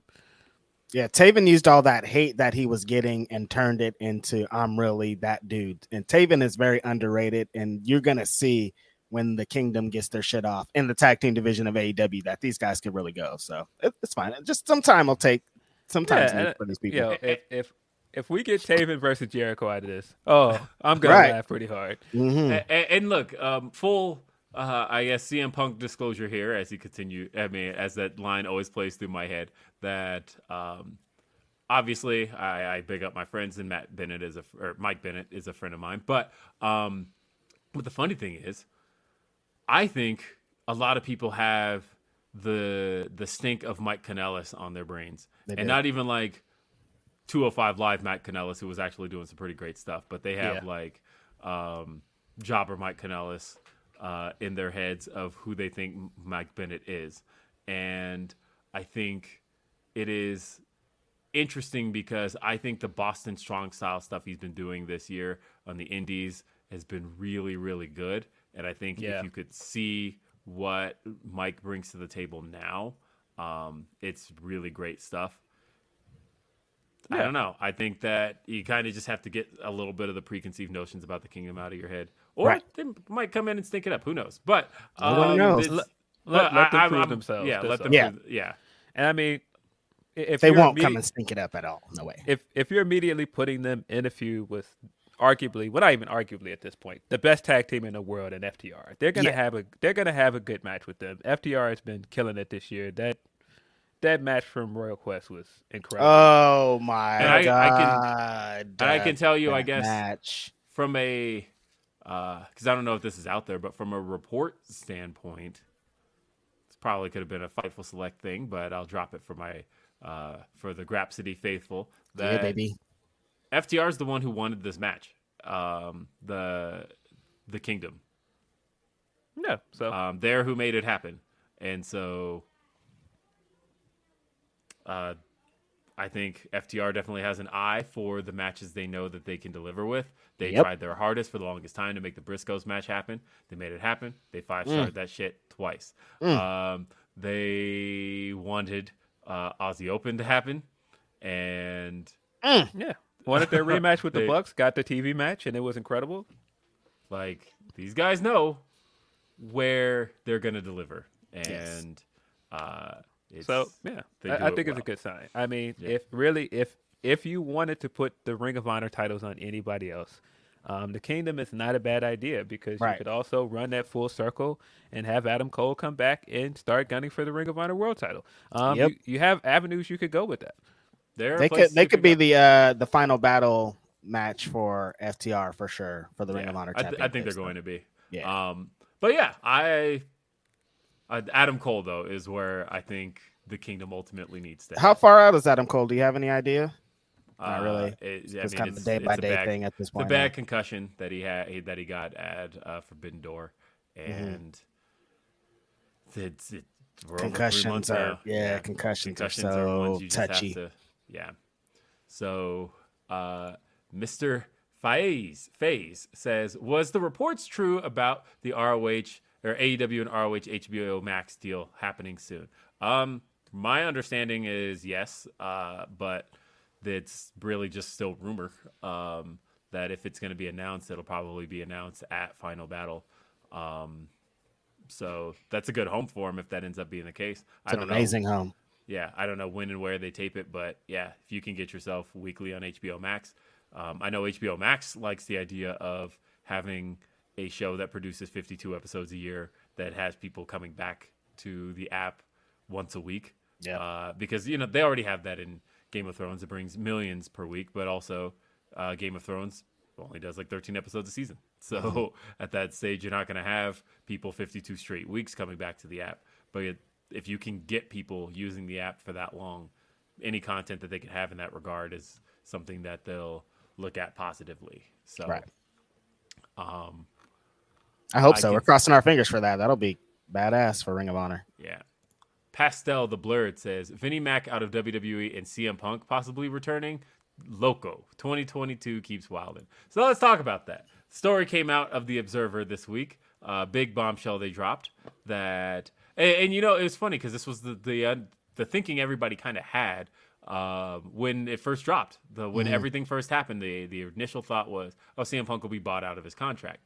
But the story that the Observer dropped is that they are in talks with CM Punk about buying him out of his contract, and that the holdup right now is the non-compete. I fully understand that from a business standpoint, that if you're going to buy Punk out of his contract, you're likely going to be paying him millions. Yep. You do not want to be paying CM Punk millions to then have him go sign another $1 million contract with another company and be like, not only did we pay you millions to not be here, but now somebody else is paying you millions to be there. Like, that doesn't work. So I fully understand needing a lengthy non-compete clause. I don't know what lengthy in this case means, but Like, you think they're trying to attach it on to like the end of his injury thing? I don't know. I think about Brock Lesnar having a really lengthy non-compete clause when he left WWE in 2004, that he had so many years left on his contract that basically I believe the non-compete was like, yeah, it's through the remainder of what your contract was supposed to be. You can't compete anywhere else as a professional wrestler. And then he went to New Japan anyway. Right. And they tried to put a stop to that. But yeah, went to New Japan and took the belt and went home and wouldn't bring it back. yeah. Freaking Entitled little punk. Yeah. And so they had already done so we've seen cases like that where somebody had a lengthy contract, they had time left on it, and they left, and in their leaving it was they had a really lengthy non-compete to go with it. Renee Paquette was another one who had a non-compete that went almost like a year when she left. And so I don't know what it would look like for him, but the talk is, of course, why would they want a non-compete if they didn't think he had a opportunity to go to World Wrestling Entertainment? And There's only one place that can afford millions for a person, and that's yes, there's only one place he could afford to go. Wrestling That is Entertainment. WWE. Would he go back? Who knows? Obviously, this is an industry where you can absolutely never say never. You can't. And WWE now has, like, I will tell you what WWE's incentive is at this stage. They don't have to have questions now. Questions got Right. answered. The questions of, can CM Punk still go? Does he still have anything to offer? Yep. AEW answered that for you, didn't they? They answered that for about a year, that Punk did have stuff to offer. That Punk does still garner great crowd reactions, and he does still know how to command on the mic. I mean, He's valuable. he's If very people try to valuable. say he's not valuable, he didn't move the needle, all that's bullshit. It's all a bunch of that's dumb. No, Yeah. It's I've been waiting for Chicago Phil to chime in here, but it's tough, man, because I've been mentally preparing myself for this for a while because I feel like it was inevitable that this was going to come out, that they were trying to buy him out. I feel like I've known for a while that he's basically gone. And I know people are still trying to go, well, you know, he might not be gone or holding out hope. I think he's gone. And I've been, like I said, mentally preparing myself for that because, man, this is where we wanted him to be. When you think about him coming back to wrestling, no, I didn't want him to go back there. I wanted him to go to an alternative. I wanted him to do all the things that he's told us that he wanted to do. And it looked like he was happy, man. It looked like when he first got there, he was doing what he wanted to do. This was a great place for him. He was getting to work with indie guys and do stuff outside of the WWE bubble. So on some levels, it's a downer. He got to have his Ring of Honor legacy honored like that. Yeah. He had to come out to his Ring of Honor music in a big Mm-hmm. moment in front of that Orlando crowd. Like, Yeah. So in some ways, it's a downer, but at the same time, are you kidding me? What a year we got! Like that Right. return, the stuff with MJF, the Eddie feud, the just small things like the match with Daniel Garcia, the match with Lee Penta. He had Moriarty, a match with Penta. the match with Penta. I mean, Big homie. I The mean, big homie. That's on the big homie's top 5 ever. Yeah, It's probably number 1, honestly, against CM Punk at fucking Grand Slam. Tony you know? Khan. Tony Khan said it himself. He felt like the biggest shift in FTR came from when they got to be around CM Punk because let's face it, it is FTR.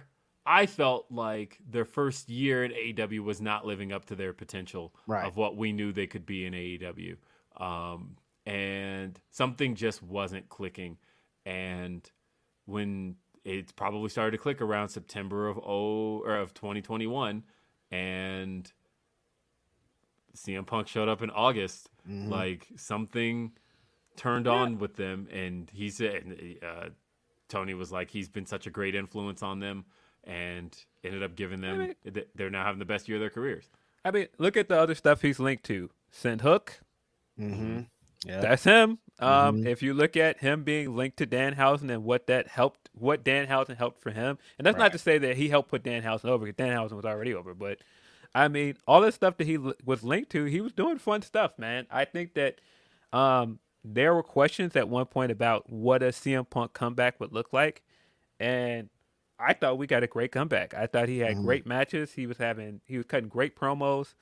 He was doing good feuds. I think it's odd, honestly, that, we've been talking about how much everything. There's been a lot of people who are using kind of the end of his run to basically make that an indictment of the entire run. Right. Guys, like, up until the week after Quake by the Lake, there was no negatives about CM Punk's run. No. It was considered. It was all great. Yeah, it was all considered like net positive. This was all, he came back and he worked a full-time schedule for AEW. Yeah. And yeah, he seemed well liked for a while too. It didn't. Yep. We weren't getting any of this stuff with backstage stuff until like the last few months. yeah, it was, and honestly, it was like that last month. It was really like he came back with a chip on his shoulder. Matter of fact, that's kind of the thing I want to talk about, because ultimately, even still talking about all of this, there's nobody I blame more than CM Punk for any of this. Right. And I know that there's a lot of elite detractors. There's a lot of Hangman detractors. There's who say, well, Hangman, he did the thing in the promo with CM Punk, and he brought up stuff. Nothing that anybody else did as much public damage as CM Punk. And I will say that Hangman did the workers' rights promo. Whether or not he should have done that is irrelevant, because at the end of the day, the average fan didn't catch what that was about at all. Nobody knew. CM Punk publicly calling out Hangman and Hangman not coming out, I think, was 100 times worse than because at the end of the day, Hangman was still, even if he should have run it by CM Punk, he should have run it by anything. Hangman was still building to the match at Double or Nothing. There was still an angle at play here. It was still to build heat between two guys, CM Punk and Hangman Adam Page, going into Double or Nothing. When CM Punk came back after Quake by the Lake, when he came back at Quake by the Lake in that very next week, he called out Hangman. That didn't have shit to do with anything that was happening on TV. That couldn't have built to anything that was happening on TV. Hangman wasn't involved in any of that. And so at that point, all you did was derail the show. So I think that was 100 times worse. I get that you felt Hangman needed a receipt, but I felt like you weren't doing anything to enhance the TV show. You were literally just doing you. And that was bad enough, right? And so there was a big talking to the following week. There's a big meeting talking about going into business for yourselves, all stuff like that. And we thought all of that was past. And then he did the media scrum where he went even further. And it was like everything that CM Punk did up until that point, he was putting it under the guise of, the Hangman needed a receipt. But like, did Hangman need that? I don't know. Did he need as much of a receipt as what came from the media scrum, as what came from any of that stuff? And then that ultimately led. So like, again, when you look at it from a company standpoint, CM Punk did the most in that little 3-week span to hurt company perception more than anything else. Mm-hmm. And like, that sucks because he had also done for a year a lot to help company perception. Right. And in 3 weeks, he like did so much to undo it. And that shit sucks. Mm-hmm. And I hate that because I was so happy with how that run was going, with how much fun it seemed like he was having. He was even telling people how much he was looking forward to coming back and how much more unfinished business he had. And I hate to see it end that way. Yeah. After he called out Hangman, he had the one up. He could have moved on because like in the eyes of it, it looks like you called him out and he didn't come out. You got this here. Like you could move on from this, but I mean it's petty Phil. He's not gonna move on as we can see. So. Nah. I think as he showed in that promo, he felt he was owed an apology. Right. And it never really happened. Mm-hmm. Right. And I won't get into the what went wrong because I think if we go into the what went wrong, I mean we've talked to death about whatever the brawl out and all the stuff, everything else that's happened. I just think it's a bummer that this couldn't have ended in a better way. Right. Because, like I said, I do think he had a fantastic year. No complaints about any of the stuff on TV. All of that stuff was great. Are you kidding me? As a fan, I said on this podcast and told you guys I didn't go to Money in the Bank in 2011.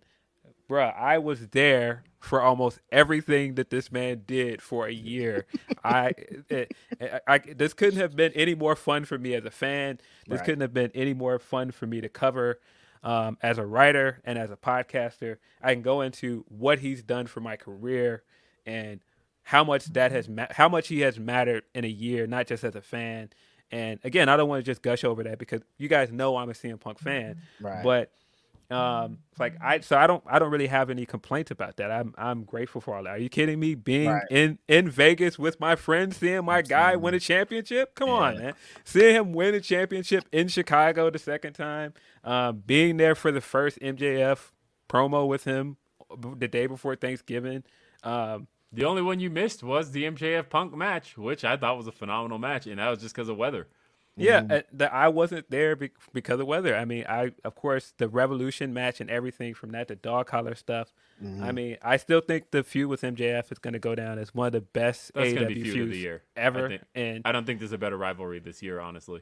Right. Yeah, so, all of that stuff is great, but, man, there's so much stuff he still left on the table. Like, he did. We never got the Omega match, man. We never got we're supposed to get a Tanahashi match. Shit. We never got the rematch with Bryan that I thought that they were building to. Yeah. I mean, to know that they built up to a New Japan partnership and had it in the United Center, and he didn't get a chance to be a part of it, and he's not going to get a chance to be a part of it next year. All of that stuff is a downer. But man, what a year! What a time to be a fan for me. It just sucks that this isn't gonna end on a great note. If you go into the WWE stuff, if you had my preference, I don't want him to go back there. There's something so demoralizing about the way he left there and everything that happened, and to think about him going back there. But at the same time, when you're talking about business, Roman versus Punk could possibly be the biggest wrestling match of this generation. I mean, for the story stuff from when he left, for the needle mover stuff, all the stuff you can build into this match. No, if you want to give Punk his WrestleMania main event, that's the match. That's it. And if there's business to be made there, and it happens, I would be into that. I would be into seeing him against Roman. Are you kidding me? Him going against my other favorite wrestler in Rollins? After the Rollins stuff with backstage, all of the story they could do there, all of that would be great. If it was my preference, though, I would want him to stay in AEW, but it is what it is. Do I think that this makes him radioactive, all the stuff with AEW? I did think that at first, but looking at what he did for AEW business-wise, what he's done since the Brawl Out, I don't care what anybody says. This guy was the headline everywhere. He was a thumbnail on everybody's YouTube channel for a good 3 weeks because, no, you can't say this guy is a needle mover. Whether it's in a positive way or in a negative way, people want to talk about this guy. And so, no, I think there's money to be made if he wants to go to WWE. And I don't care if there's bad feelings. Money being made is always going to change everything. I will be right back because my carpet cleaner showed up and I'm gonna try and install him. So, because I gotta show him. Yeah. So, you guys keep it going. Yeah, for sure. It's crazy. I don't think the end is gonna do anything for me. Like, I think in a capsule, everything, the run is great. Like when we eventually get this AEW streaming service, whatever it is, and we get to be able to watch it back, that's forever. Like no matter what the Brawl Out, whatever happened, like we still got the Vegas moment. We still got the dog collar. We still have all these great moments that I don't think takes away. I don't think the end of it takes away. The end of it sucks. It really sucks, but the run was so great that it's hard to be like, are we too close to this for me to admit that a lot of this is also very funny to me because when you really think about it and things that Punk is known for, I have watched that episode of The Art of Wrestling countless times with him and Cole. Right. I've listened to that podcast constantly.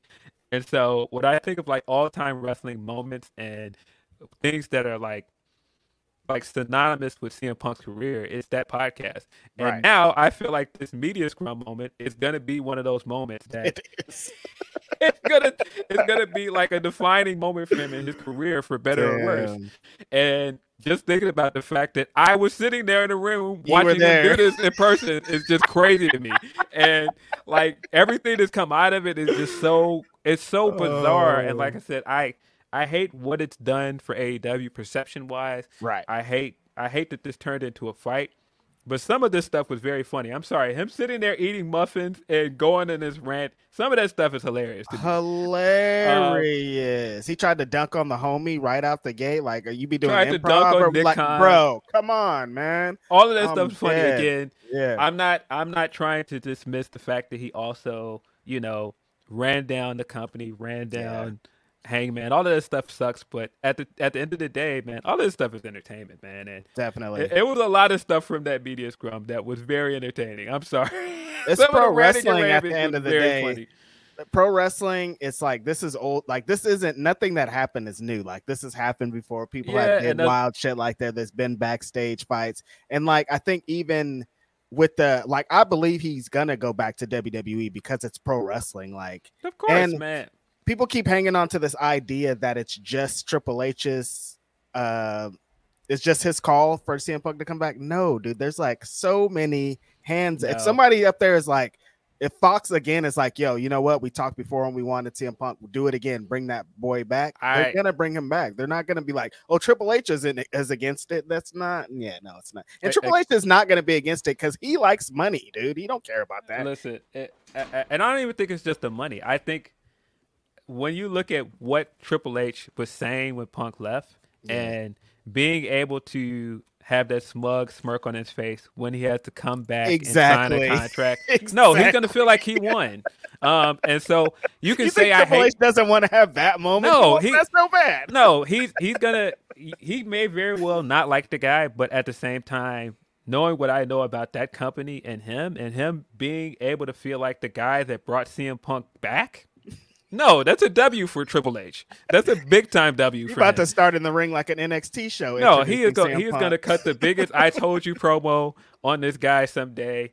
And no, man, it's possible. I mean, look, we just went through all of this stuff with Carl Anderson and him going, I'm never going back there, and NXT sucks, and I'm never going to do one of those Saudi shows again. This guy comes back and look, he's wrestling on NXT this week and possibly going to, well, not even possibly, is going to Saudi Arabia instead of going to New Japan. Yeah, and missing a New Japan booking. What? Yeah, so amazing. Man, it's all possible. Again, all of this stuff is entertainment. I know that people are on their high horse about the brawl out and everything, but I think years from now, people are still going to talk about that moment and laugh about it because there's certain stuff about it that is funny. Mm-hmm. Eating muffins and drinking a seltzer. That's hilarious. That's forever. Yeah. Yo, shout out to Mindy's. Van Twinblade says, just a note, Glory Pro is now part of Fight TV. Oh, awesome. That's awesome for Glory Pro. Yep, I did hear that this week, actually, because actually it was Van Twinblade who let me know. So Meet Normus said, shout out to my 2-0 Wizards. We on the way to a 4 seed in second round. Let's fucking go. Boo. 2-0 Wizard. You nasty for that one, Meet Normus. Boo. They looked like they were ready to lose that game too. DeMar was coming for blood at the end of that game. Hey, I'm just happy that that basketball season's back. It's hot too, man. They start. John Morant went absolutely insane last night. That guy. How do you jump that high? They need to bring back that sports science show and get this guy in there because what the fuck, man? Like just having the amount of fun with Inside the NBA. They're so good. That is the greatest show possibly ever made. I watched half of the game last night standing up. That's why I was like, oh, basketball is back. I'm stressed out watching this stupid game with these stupid guys, and I know Steph's going to wait until it's time to do his thing. I hate him. Yeah, man, Inside the NBA. This week, Chuck talking about Popovich and saying, man, Popovich, one of the greatest coaches ever. He gave me some great advice. And then Kitty comes in and goes, to stop eating?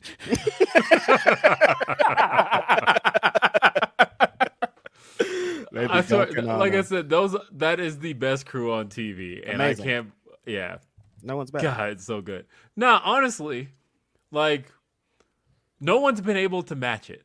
Mm-hmm. Nobody. ESPN has tried to get their NBA crew together. It's not the same.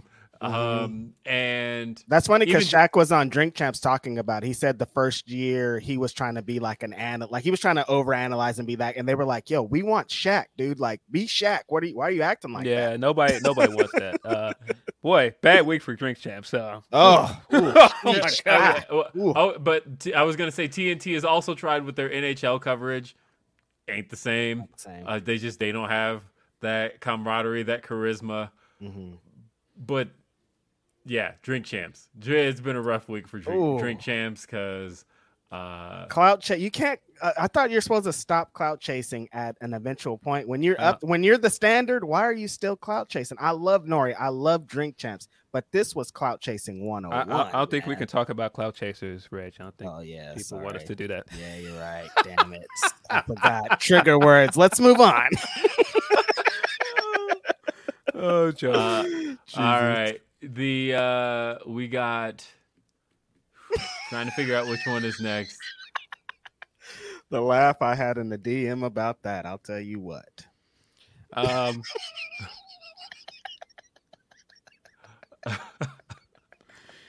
So Meet Normus.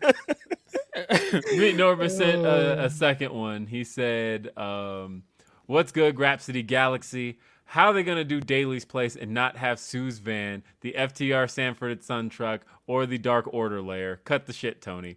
I will say the bar that Orange Cassidy made the challenge at was the Daly's Place staple. Yeah. I hope we had the Jade stuff with the parking lot stuff this week. I hope the Dark Order filmed something there. Because BTE doesn't exist anymore. They're not just filming stuff out there. Right. I hope they film something. I know that some stuff on the show that we saw wasn't actually filmed at Daly's Place. But beyond that, like, it's a I don't know. It's seeing Daly's Place did bring back some memories. some good, some bad. In that, like, I don't ever want to be reminded of fanless wrestling again. That's just a time I don't want to ever go back to. Every time somebody posts a clip, I'm like, stop it. Hey, speaking of places, Will, we got a great surprise this week along the AEW live show front. New Year's, somebody gets to have a little great time out in Colorado for an AEW show. It's lit out here for you boys. And January 11th, Los Angeles, I can't be more excited to watch some. Let me tell you how little anybody had any idea. So I've been trying to make New Year's plans, right? I texted Swerve and I'm like, hey, so what are you getting into for New Year's? Maybe I'll go wherever you are. And he was like, man, I don't know what we're doing for New Year's. We might be trying to figure that out ourselves. And then all of a sudden they announced New Year's Smash in Denver. And I texted You're like, him, oh, that. What date does that fall on? The 28th? It's a December 28th, yeah. And so I texted him and I'm like, okay, so guess you'll be out here. And he goes, wait, what? And I said, you not see they announced Denver is Wait, the home? what? Yeah.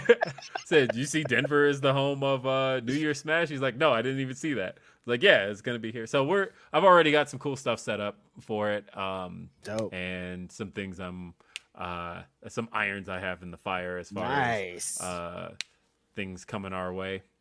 Are Look, there hasn't been any you driving to Colorado, Reg? like there hasn't been a How far is that?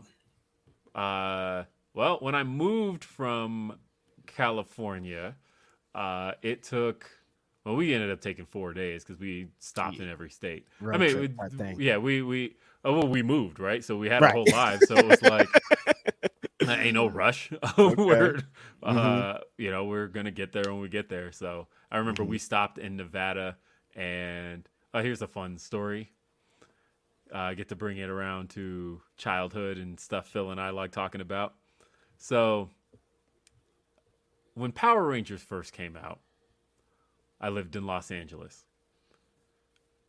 Maybe this is something only LA kids know about, but Power Ranger anything was impossible to find in the city of Los Angeles. Sold out everywhere. Every single store you went to, you could not get a Power Ranger toy, action figure. Didn't friggin' matter. You were never going to find one in Los Angeles. They were gone. And that's all I wanted. I just wanted one Power Ranger action figure. Give me a Tommy. Give me anything. I'll take a Kimberly. Just give me something. Every single store we ever went to, I remember birthdays were really disappointing because we get to them stores, Toys R Us, Target, didn't matter. They weren't carrying Power Ranger stuff. Or they carried it, but the section was empty.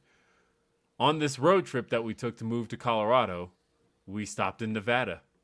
Nevada had Power Ranger toys. They've had them. We had to stop at like a Target just to like get, I guess, maybe something to eat, drink, whatever. We're walking through and I see just shelves lined with them. And that was where it was in Nevada. I got my first ever Power Ranger action figure. It was a flip head Tommy. And then we went through Utah.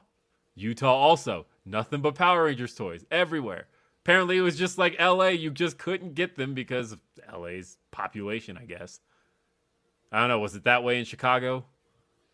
No, not that I know of. I just know that there were certain places where that during the height of Power Rangers, you could only find certain figures. Like the Tommy figures sold fast, Red Ranger fast. So a lot of times you ended up with like either Black Ranger or Blue Ranger figures because they were everywhere. It was harder to find other figures. And of course, like all of the girl figures were always everywhere. So yeah, I do have a flip head Kimberly, but it's still in its package and it's signed by Amy Jo Johnson somewhere over on the shelf. So yeah, I think that's also how I became a Blue Ranger fan because like you could always find Blue Ranger stuff, and then like Billy was cool. Like Billy was the dude that I related to. I've told stories before that I know that we were supposed to relate to Zach because Zach's the black character, and but I was never as cool as Zach growing up ever. I couldn't dance. I didn't have those moves. Yeah, no, I'm the same way. I didn't. You guys both had better hairlines than him, though. Nah, that guy right now. You see his hairline right now? He had the that thing is not rainbow. moving. That thing's not moving, bro. You got the Akon? Yo, Walter Jones still looks great for his age, by the way. Yeah, no, he's a beast. That dude. But no, yeah, part of how I became a Blue Ranger fan, because Billy was the smart one, and he couldn't fight. He came up with all of the ways to figure out how to win a fight, though, and so. Yeah, I became a Billy fan. So, do you imagine how excited I was when the movie came out and Billy was black? I was like, these two things merged. I love. That's great stuff. Hey, we got, let's see, this one is from Eloquent. It says, Nyla Rose and Jade, one of the best programs on AEW today, LOL. Yep. Need more of this version of Nyla on my TV, and congrats to Willow. No, honestly, I've always said, if fans got exposed to funny Nyla more, because every time we got little hints of it throughout her heel run, but, now that it seems like she might be going babyface, getting more funny Nyla is aces in my book. Definitely. Yeah. Shout out to Eloquent, too. Nyla's great. I love that she's getting a chance to show more of her personality, which we asked her in our interview, by the way. And she was like, when I get my opportunities, and we see how that's working. She got her opportunity. She's knocking it out the park. So this can take us into the next topic. We got another Humper chat. This one's from Shot Kid. He says, after Willow got the graphic, had to blast her great entrance music to celebrate. And in regards to Athena, the fact that everyone other than Athena, Jody, and AEW making a big deal over it tells me everything I need to know about this controversy. All right. We said we were going to talk about it. People asked us to talk about it this week. Then that is the Athena Jody threat clip going around that everybody has decided to weigh in on. Whew. So I put out a tweet where I was like, y'all are overreacting. Stop you tweeting it. Again? Crazy. Me tweeting again. And after having conversations with a number of different entities and people in the wrestling business, perception has changed a little bit. I'll just say that. It's been extreme on both sides of the fence. Some people are like, Athena's nuts. She shouldn't be taking advantage. She's taking liberties. She shouldn't do that to a wrestler. The other side is, this is wrestling. Everything is off the cuff. That's regular what happened. Most people that I talked to, the part that they were super upset about was the suplex, because it's like she suplexed her out of the ring and you don't have any control. That, like, when a wrestler loses control and they can't stop themselves from being injured or anything like that, that's when the line gets crossed for a lot of people. Like, they're okay with like stiff shots and they're okay with receipts, but anytime a wrestler's taking out of their control anything that they can't control and being dumped over the top ropes with no anything is one of those moments. People were upset about how Athena worked. And I heard that a couple people in the company weren't super excited about everything that happened and how she worked too. So it's tough, man. So there's a Fightful Select story about it where Sean had kind of gotten a little more details about the lack of communication in the match, and that they were both talked to by management after it was over to make sure everything was okay, and that they said those close to Athena believed that this was the way the match was going to go because of her having to switch to a heel role due to Jody's babyface reaction, and that there wasn't a confrontation or anything between them after the match. Because where I'm landing is both of them work like that. Like Jody, if you've seen any Jody threat match, she works extreme. Hard. She goes for it. She doesn't care about life and shit. She's crazy. And Athena when she works heel, that's how she works, man. She works super snug. She goes for it. Like, it's a different Athena than we're used to. But I understand. I get it. Like, so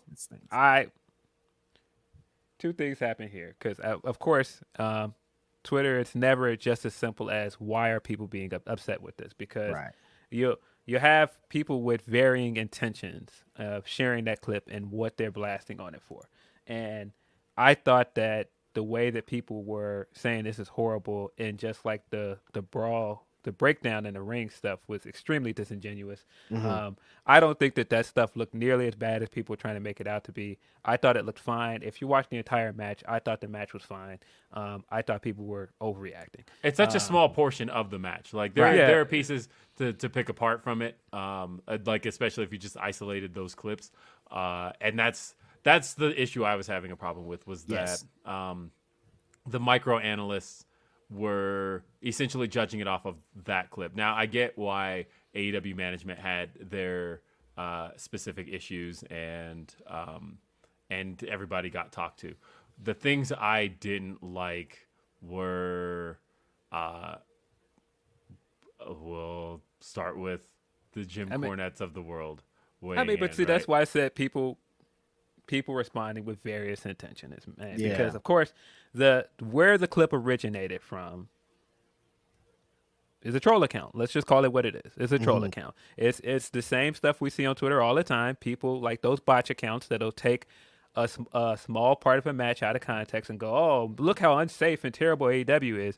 And I mean, I didn't see anything in that segment that looked that bad, like she was going to injure Jody. I mean, even the suplex spot, we've seen Athena do that suplex spot. We've seen her do that in NXT. That's not new. So I didn't understand why people were trying to make it out to be like this horribly unsafe thing out of nowhere. But once you get the Cornettes of the world in there, and I saw Dutch come in, I saw Brian comment, and all these other people, I feel like the intent all these other people that have did shit like that in wrestling matches. Yeah, I feel like the intent is kind of different, and I don't know if the undertones were intentional, but there were definitely some undertones there that I didn't like. Especially from the Cornette tweet. People can say what they want. I'm sure people go, but he's a liberal guy. He would never say Charlotte would be snatched ball-headed. He would never say that. Him saying that in a previous era she would be snatched ball. What do you mean in a previous era? He would never say that about what Charlotte. Previous era are you talking about? Yeah, it just I didn't like some of the language around it. That's just what Kramer said when Kramer got in trouble. He was on previous. We would have stuck a that's just a Kramer line. This guy's tripping. Come on, what is this? Kramer. I completely forgot about their Michael Richardson thing. By the way, don't forget. I haven't liked Seinfeld since. I still like Seinfeld, but I can't take Kramer. Like Kramer. It was like never really my favorite character anyway, so I could live without it. And I used to love Seinfeld. That used to be my favorite show, but it's like that's bad, man. Yeah, still one of my favorite shows. I still Jerry Seinfeld. If you look at a little to background, I mean, it's just like I'll just wash my hands of the show. Some of the energy behind this I didn't really like. I didn't like some of the language. I didn't like people trying to make Athena to be out to be this unsafe worker. I just don't think that's true. I don't think so either. Based off of such a small part of the match, like Will said, like trying to make this little breakdown in the ring, which looked like a breakdown in communication, which we got confirmation that's what it was, and people are just like, oh well, this is the most unsafe thing we've seen. Like, no, we've seen Brock. They need a performance center. Yeah, we've seen Brock burst somebody's head the hard way with his elbows, and you're telling me this is so uncomfortable for you to watch? Like, come on, man. Like, we've definitely seen worse things in wrestling. Stop it. Yes. Definitely. Yeah, I didn't like any of the language either. I listened to Cornette's response where he's like, "No, snatch you bald was a thing my mama used to say. What are you talking about? Yeah, racist." I bet she said that, Cornette. Okay. And Brian Last talking about it as if he didn't understand why people thought it was racist.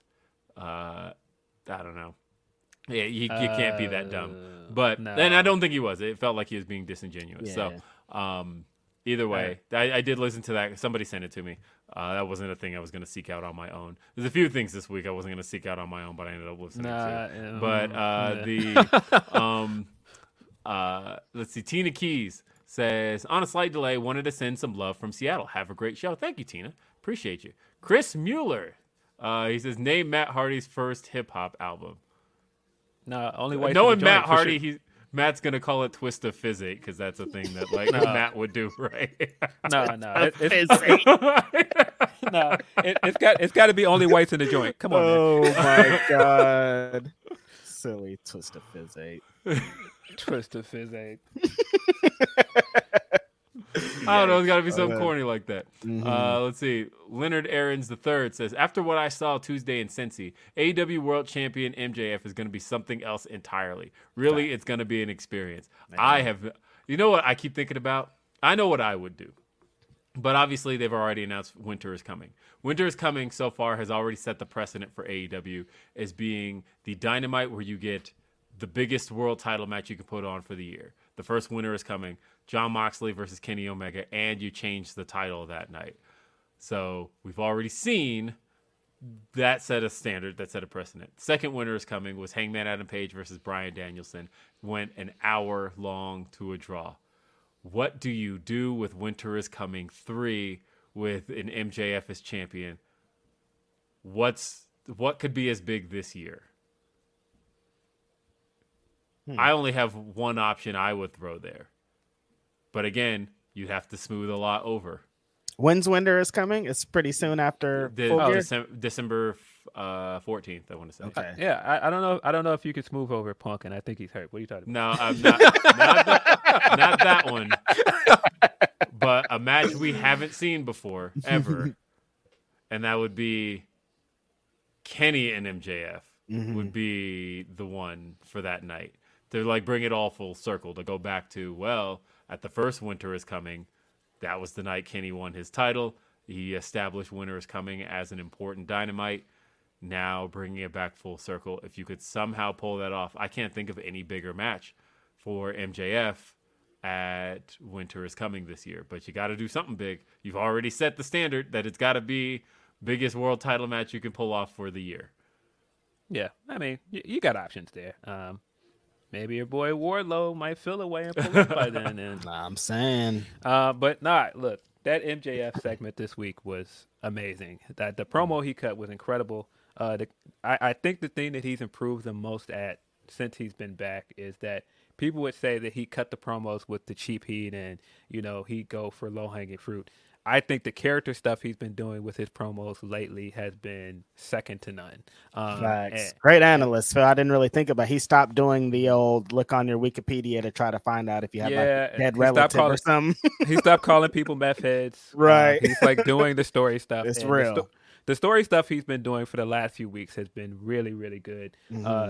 That stuff with Regal was amazing. The fact that Regal sat there and listened to all of that and came back and cut a tremendous promo of his own. We did not think Regal was going to recover, and he said, "Yo, do y'all know who I am, brother? It's Regal." That was great shit. But I said this on Day After Dynamite. The part that you can't even account for and what made this so good was the fact that none of this you could have foreseen, but you just ended up with all the right elements, right? Like, we've heard, or at least I've heard, MJF has told a variation of this story before. Like, it is something he's really been holding on to. This is his truth. This is, there's a lot of truth to that. He held on to that email. It was one of those things that really irked him and drove him to becoming who he is today. That's a very true story, right?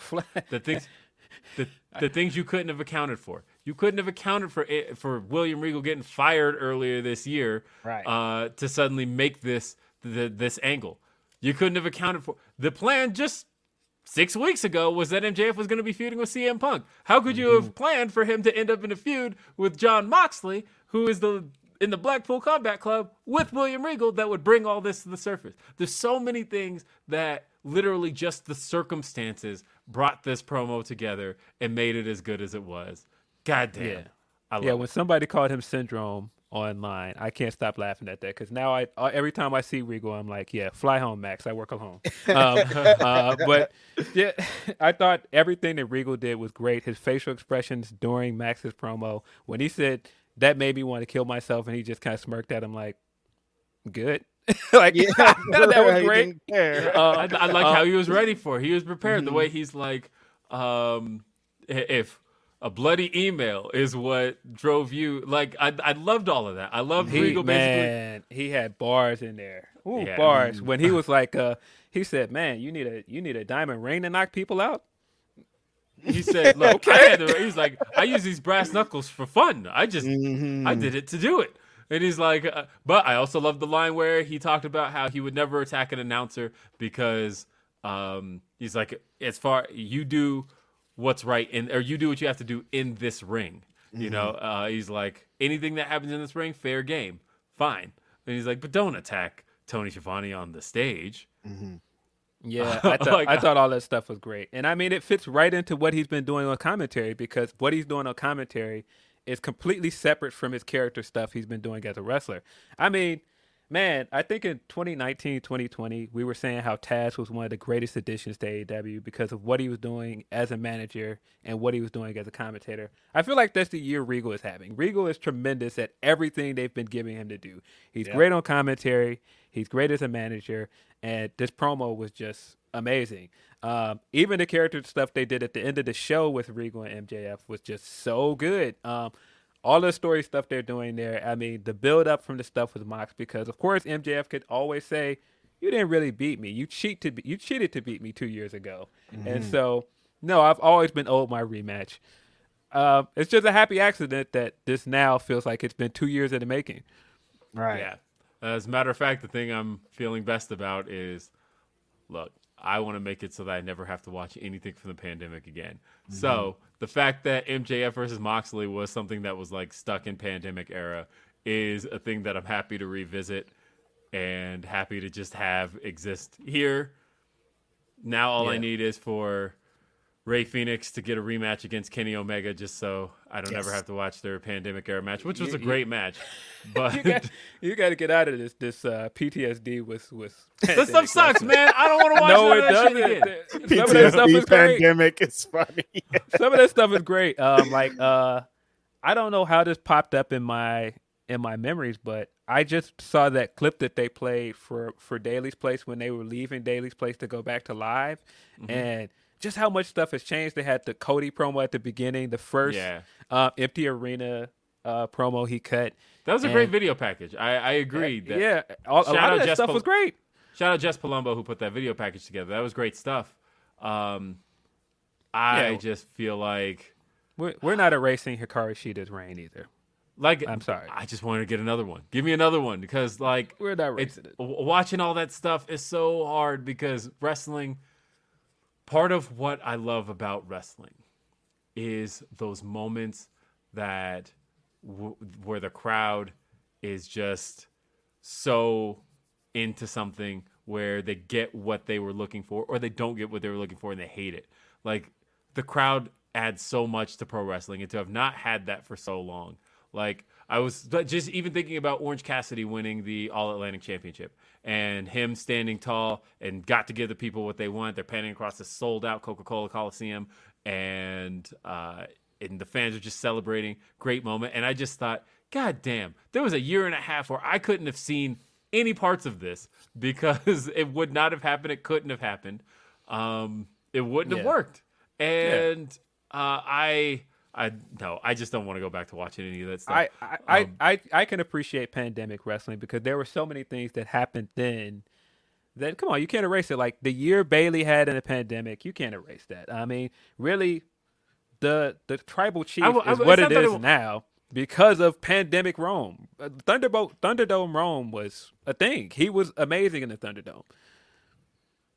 I feel like he's better now. I like Roman better now. I kind of don't agree. I won't get into that, but I just feel like there were a lot of things from the pandemic that worked. I mean, a lot of Shida's run. I mean, that stuff with Thunder Rosa when Thunder Rosa was first coming over. That's all stuff from the pandemic. So no, I don't want to throw all the pandemic stuff away. I get why you feel that way, but there's so much stuff from that time period that is amazing. I want to throw it away. I recognize that it had to be, and it got us through. And like, obviously, it was better than no wrestling. Absolutely, I agree with that. My only issue is I just don't want to go back and watch it. That's all. So I mean, and speaking of Shida, by the way, that match with Toni Storm, fire, super great fire. stuff. And I love that the fans were into it. It was very good. Words from Wills, by the way, says, shout out to the three kings of Grapsity. Thank you. Do you ever see Montez Ford getting a world title run? So that's a toughie. If you tell me you guys have your own answers on this. For me, I say, if we're just talking strictly as what he brings to the table, as an athlete, with his charisma, with his ability to speak, yes. Do I see him in his current character incarnation? No. But I think it's just a matter of he would need a main event makeover. That's all. I was against the Street Profits breaking up months ago, but now if this was what you were going to do with it, you should have just did the fucking breakup. I Is Montez hurt right now? Yeah, what's going on here? He had the boot on a few weeks ago, but okay. But okay, that changes things. But that boot was a prop, so I don't know if it was a prop boot to make it look worse, or it was. There's some mystery because they haven't been on TV. Yeah, they've been working Dawkins matches. We just got the report that they were impressed with Dawkins as well, which is great to hear because people were so down on Dawkins at one point and acting like he was the weak link of that tag team, and I don't agree with that at all. I think he's a great worker. I don't know. I think that one of the problems with current wrestling fandom is that people decide they like somebody, and so they have to be a world champion now, and we don't get the journey to that. And I feel like we need the journey of Montez getting to that point for it to matter. And because I feel like the reason Kofi winning is so important to a lot of people is because he went on that journey for so long. And that's not to say that I don't think that Montez is ready, but I do think that you need to bring your fan base along some to show them, like, this guy, like, give him IC title reign, give him something to show that this guy can be a great singles wrestler. Right. Yeah, I and that's what I'm saying is that you can build him there, definitely, because he has all the tools to become a world champion, 100%. You just have to get him there. Evil Diva 1978 says, Halloween Havoc for my birthday. I hope it's good. I think it will be. I think they loaded it up. That's for sure. Speaking of which, I think that's part of what people misunderstood about what I was saying with Jade, is that we rarely see a black wrestler come in, especially a black woman, and they decide, like, in their first 2 years that this is the one that we're going to earmark this person right away and we're going to push them into the title picture.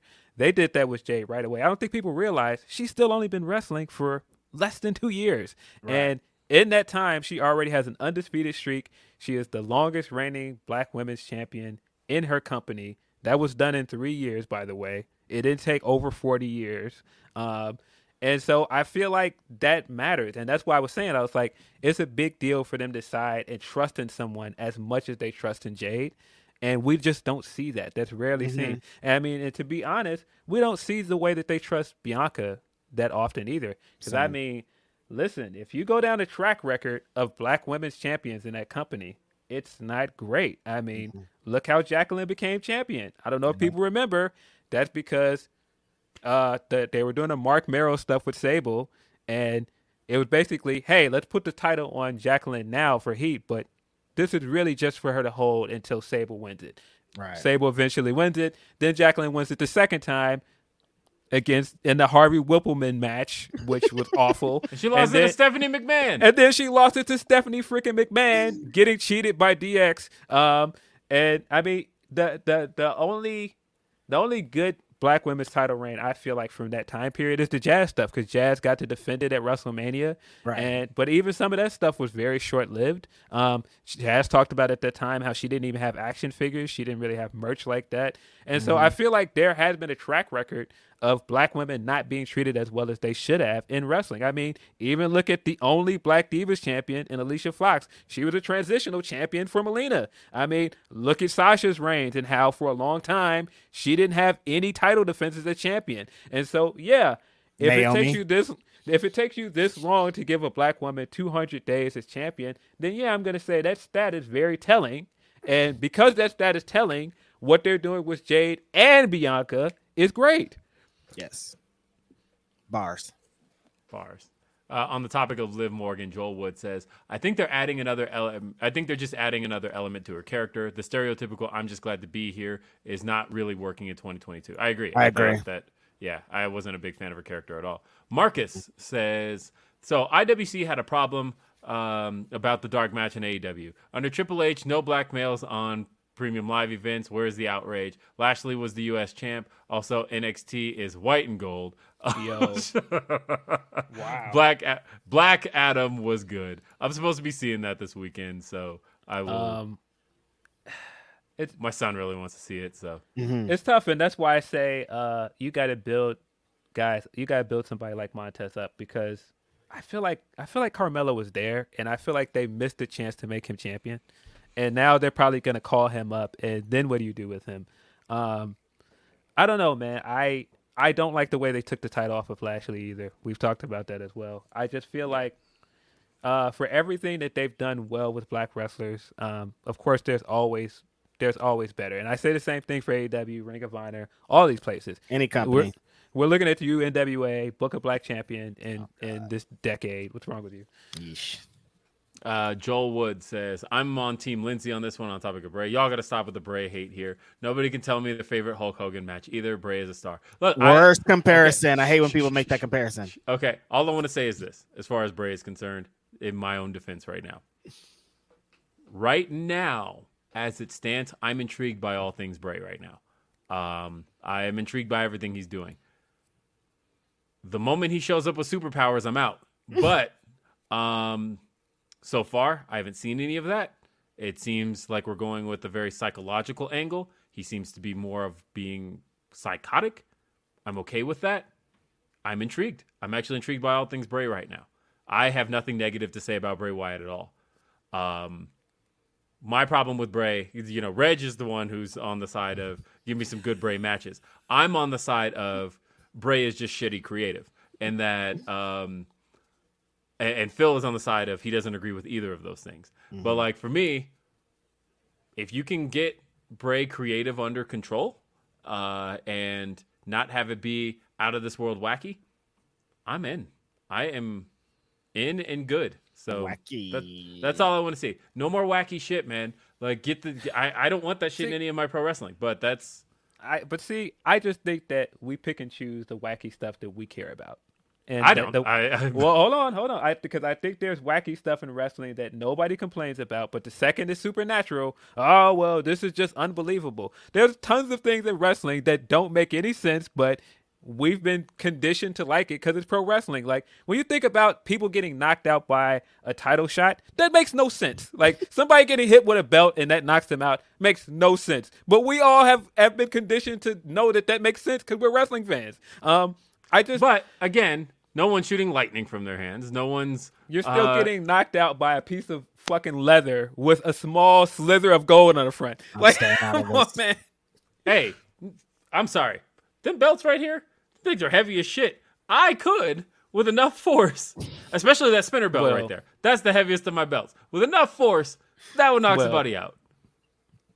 Spinner belt. Well, spinner belt. Again, I just think there's certain things that we pick and choose. Like, some stuff is out of the realm of believability, but we don't harp on it like some things. Furthausen says, Happy Willow is all elite. She had a botch on the pounce, but was a veteran to make an audible to get to the finish. And Nyla using 4 non-blondes in her promo was great. That was great. I agree.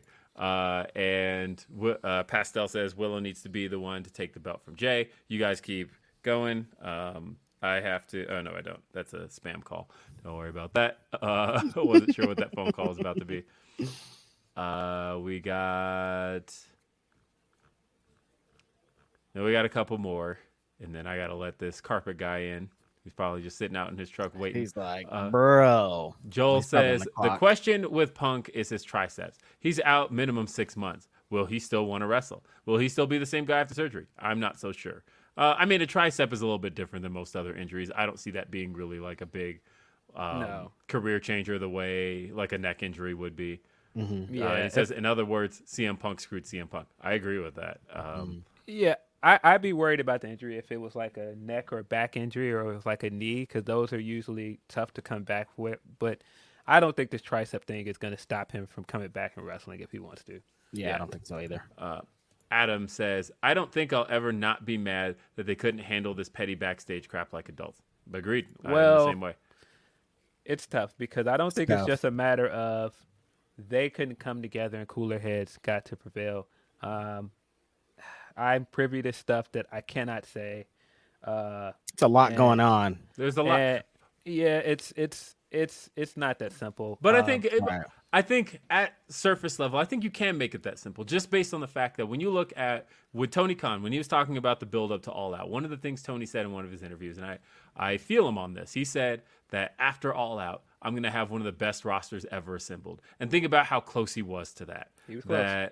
That we were so close to a roster that had Bryan Danielson, Kenny Omega, the Young Bucks, CM Punk, MJF, Claudio, like Swerve, like all of these names that you could not have pictured together on one roster. And we got it for one night.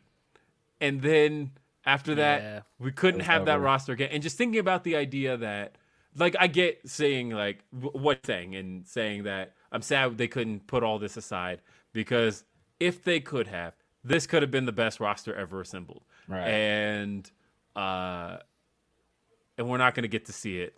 And that's it's just a real shame.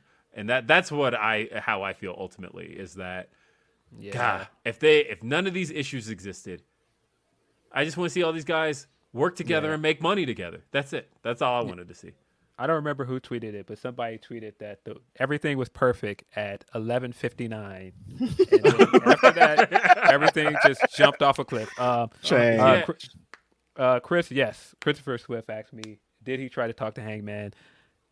Yeah. So the story I know is that he did confront him after the promo. So it wasn't a matter of him keeping this bottled up until he came back from injury. No, Hangman very much knew how he felt about that promo. That wasn't an he knew that thing before backstage. Double or Nothing. He very much confronted him well before he came back from that injury. There was a meeting that involved the Young Bucks, Hangman, Tony, and CM Punk and Mega, like, all in the same room. And see, that's why I'm saying, again, there's other stuff. It's not just the brawl out. It's not just him doing that in the media scrum. It's other stuff that also led to this buyout. So that's why I'm saying it's not as simple as them saying that, why couldn't he and the Elite talk to each other and just sort this out? It's because it's more that happened than that. Right. Yeah. Max says Punk's inability to remove the chip off his shoulder has come to define his career at this point, which is a shame because of the run he was having. Man, he's such a fascinating dude, not just as a character, but just as a person to me, because there's certain stuff that I'm just like, dude, just let it go. Mm-hmm. Or just the stuff that he hangs on to, and the stuff that, I appreciate him for as a person. It's just like, it's so weird because you get so many conflicting stories about who this guy is. It's like you'll get stuff like that, or people think he's a jerk, but you'll also get other stories where people really like him and people think that he's a genuinely and they nice love his guy. advice. They feel like he sticks around. It's that having been around after AEW events, I've seen CM Punk around. I was and I've talked to him, and he was very kind, and just seeing all the AEW talent just kind of being together and having that camaraderie. CM Punk was a part of that the times I saw. So it does suck. Every time I think about it, it's just like, man, I do wish that they could have just figured this out, but I understand why they couldn't. Again, I can't say everything I know about why they couldn't, but I know why they couldn't. Right. Shame Monster says, Starks, Hobbs, and Brody King missing lately is weird. Put the Dynamite Diamond Ring on Starks and keep him in a smaller feud with the Firm. I don't know why Starks is missing because he's been at the shows. I don't know why Hobbs is missing either. And then Brody King, I know they just kind of have a little bit on hold with the House of Black stuff. Anurag says, I want to see Danielson as AEW champ, possibly beating MJF. It's really hard to see losing championship match. Don't see Bryan signing another contract. I don't disagree. Yeah, I disagree as well. I think he's having a great time doing what he's doing. I think stuff like him winning championships is stuff that we want from him. I don't think that he cares that much about that. I don't think so either. Yeah, I don't. There's a lot that people don't recognize, that he really sees himself building AEW. He's here to put people over. Yeah, honestly. I mean, he like behind the scenes, he's not unhappy at all. And I know Bryan fans. As a Bryan fan, I want to see him doing more. But me, I want him to be the champion. But like, he's here to. But like, help talent, he's really trying coach, do all the things. Really trying to mold the company and shape it. Yeah. And what Peanut Butter Joshua says, Will Washington, I thought you were white. Sorry, SMH. My last name's Washington. The only white Washington you know is George. Like, nah, why? Yeah. yeah. Sean Roberts says Triple Mania. Pentagon Jr. became Pentagod. He did. I didn't see any of Triple Mania, but those pictures of him winning and the visuals from it looked amazing. A lot of great wrestling during the week. Yeah. Yeah. Travoris Black says, I'm here kind of late, but the Punk thing. Why can't he be a grown man and say, I effed up and just apologize? Everybody could have moved on from there. I think we're past apologies. I think he could apologize, but again, I think that there are more things that happen that he can't just come in and go, you know what, I'm sorry, and talk to those guys, because he hasn't really had the opportunity to do it either, because he's been gone since it happened. I just think that it's complicated. Yeah, so I know that the locker room, they feel like they've been embarrassed by CM Punk. That's ultimately it, and that they want, at the very least, some kind of amends made. And we don't know what that's going to be. Shauna Walensky says, hello, my guys. I feel that WWE is missing out on a singles run by Montez. He is a rare find. He reminds me of a 2020s version of The Rock. He's got that it factor and can back it up in the ring. Again, I agree that he has all of the elements. It's just the right push. When Words from Will says, last one, it just hit me. Watch, they're going to call Carmelo up and make him the leader for Hit Row. I don't know if I like it, but to me, they have lost the spark. I mean, they are going to add somebody else to Hit Row. They hinted at that on SmackDown. They're teasing it on SmackDown for next week. Yeah, they're having a triple threat match with Legado del Fantasma, and they have a mystery. So are they adding that person to the stable, or are they just in the six-man match?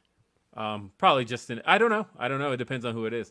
Because I mean, they've been saying online they're not adding anybody. I don't know. But if that is... like, nothing Hit Row's been working, and they got to do something to turn that ship around fast. And I don't know what it is, but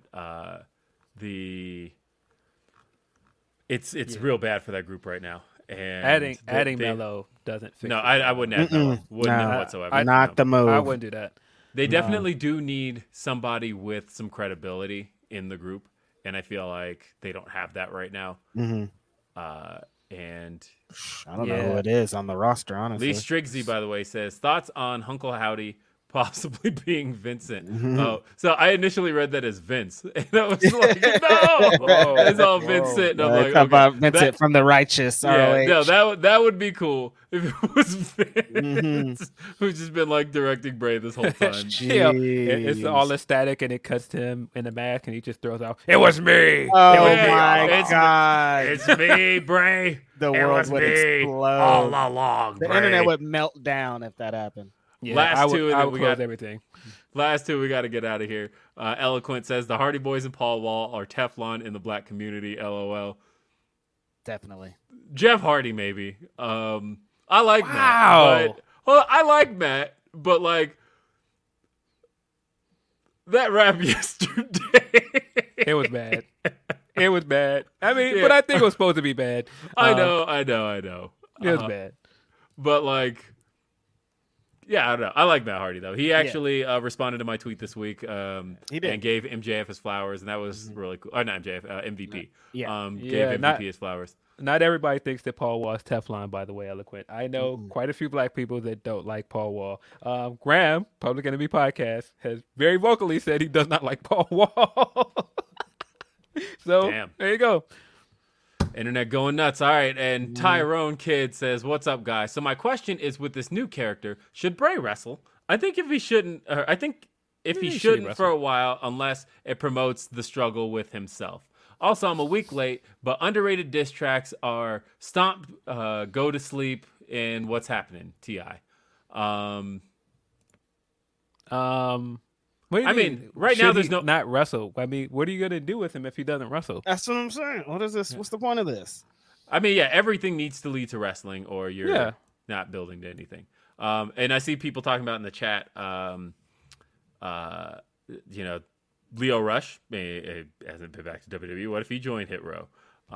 He'd bring credibility to it at least, but He would, but Leo could actually fill the position pretty well. He's a rapper. He's the He has a I don't know. GCW title match next Saturday, so that's interesting. no, they have a partnership. Remember? anyway, folks, did you have anything, Phil? You had something? No, I was just laughing at people that thought all this partnership stuff with New Japan was weird, and Bright Lights Machine Gun basically was like, nah. I will say, if they picked up like Leo, that would be actually really cool. Yeah. And I think he'd give them some credibility. He would. in a way where they'd need it. And But he anyway, could talk fo- them into anything. So yeah, get Leo. Yeah. Anyway, folks, that's it for this edition of Grapsody. Thanks for being here. I'm Will Washington. Philip Lindsay. You can catch him, Phil DL616. You can catch Righteous Reg down here. He is at Righteous Reg. I'm William RBR. We'll see you next time. Have a great night. Peace. Everyone knows therapy is great for solving problems, but getting therapy has its own problems too, like finding the right therapist, fitting into their schedule, and of course, the cost. Well, BetterHelp can solve those problems. It's totally online and built around your schedule. It's surprisingly affordable too. Connect with a credentialed therapist by phone, video, or online chat, all from the comfort of your home. Visit BetterHelp.com to learn more and save 10% on your first month. That's BetterHelp, H-E-L-P. Save big on your Memorial Day barbecue, all in the Kroger app. Get 3-pound rolls of juicy 80% lean ground beef for $3.49 a pound with a digital coupon. Then get select varieties of flavorful Powerade, Body Armor Super Drink, or Arizona tea for 77 cents each, all with your card. Shop these deals at your local Kroger today, or tap the screen now to download the Kroger app to save big today. Kroger, fresh for everyone. Prices and product availability subject to change. Restrictions apply. See site for details.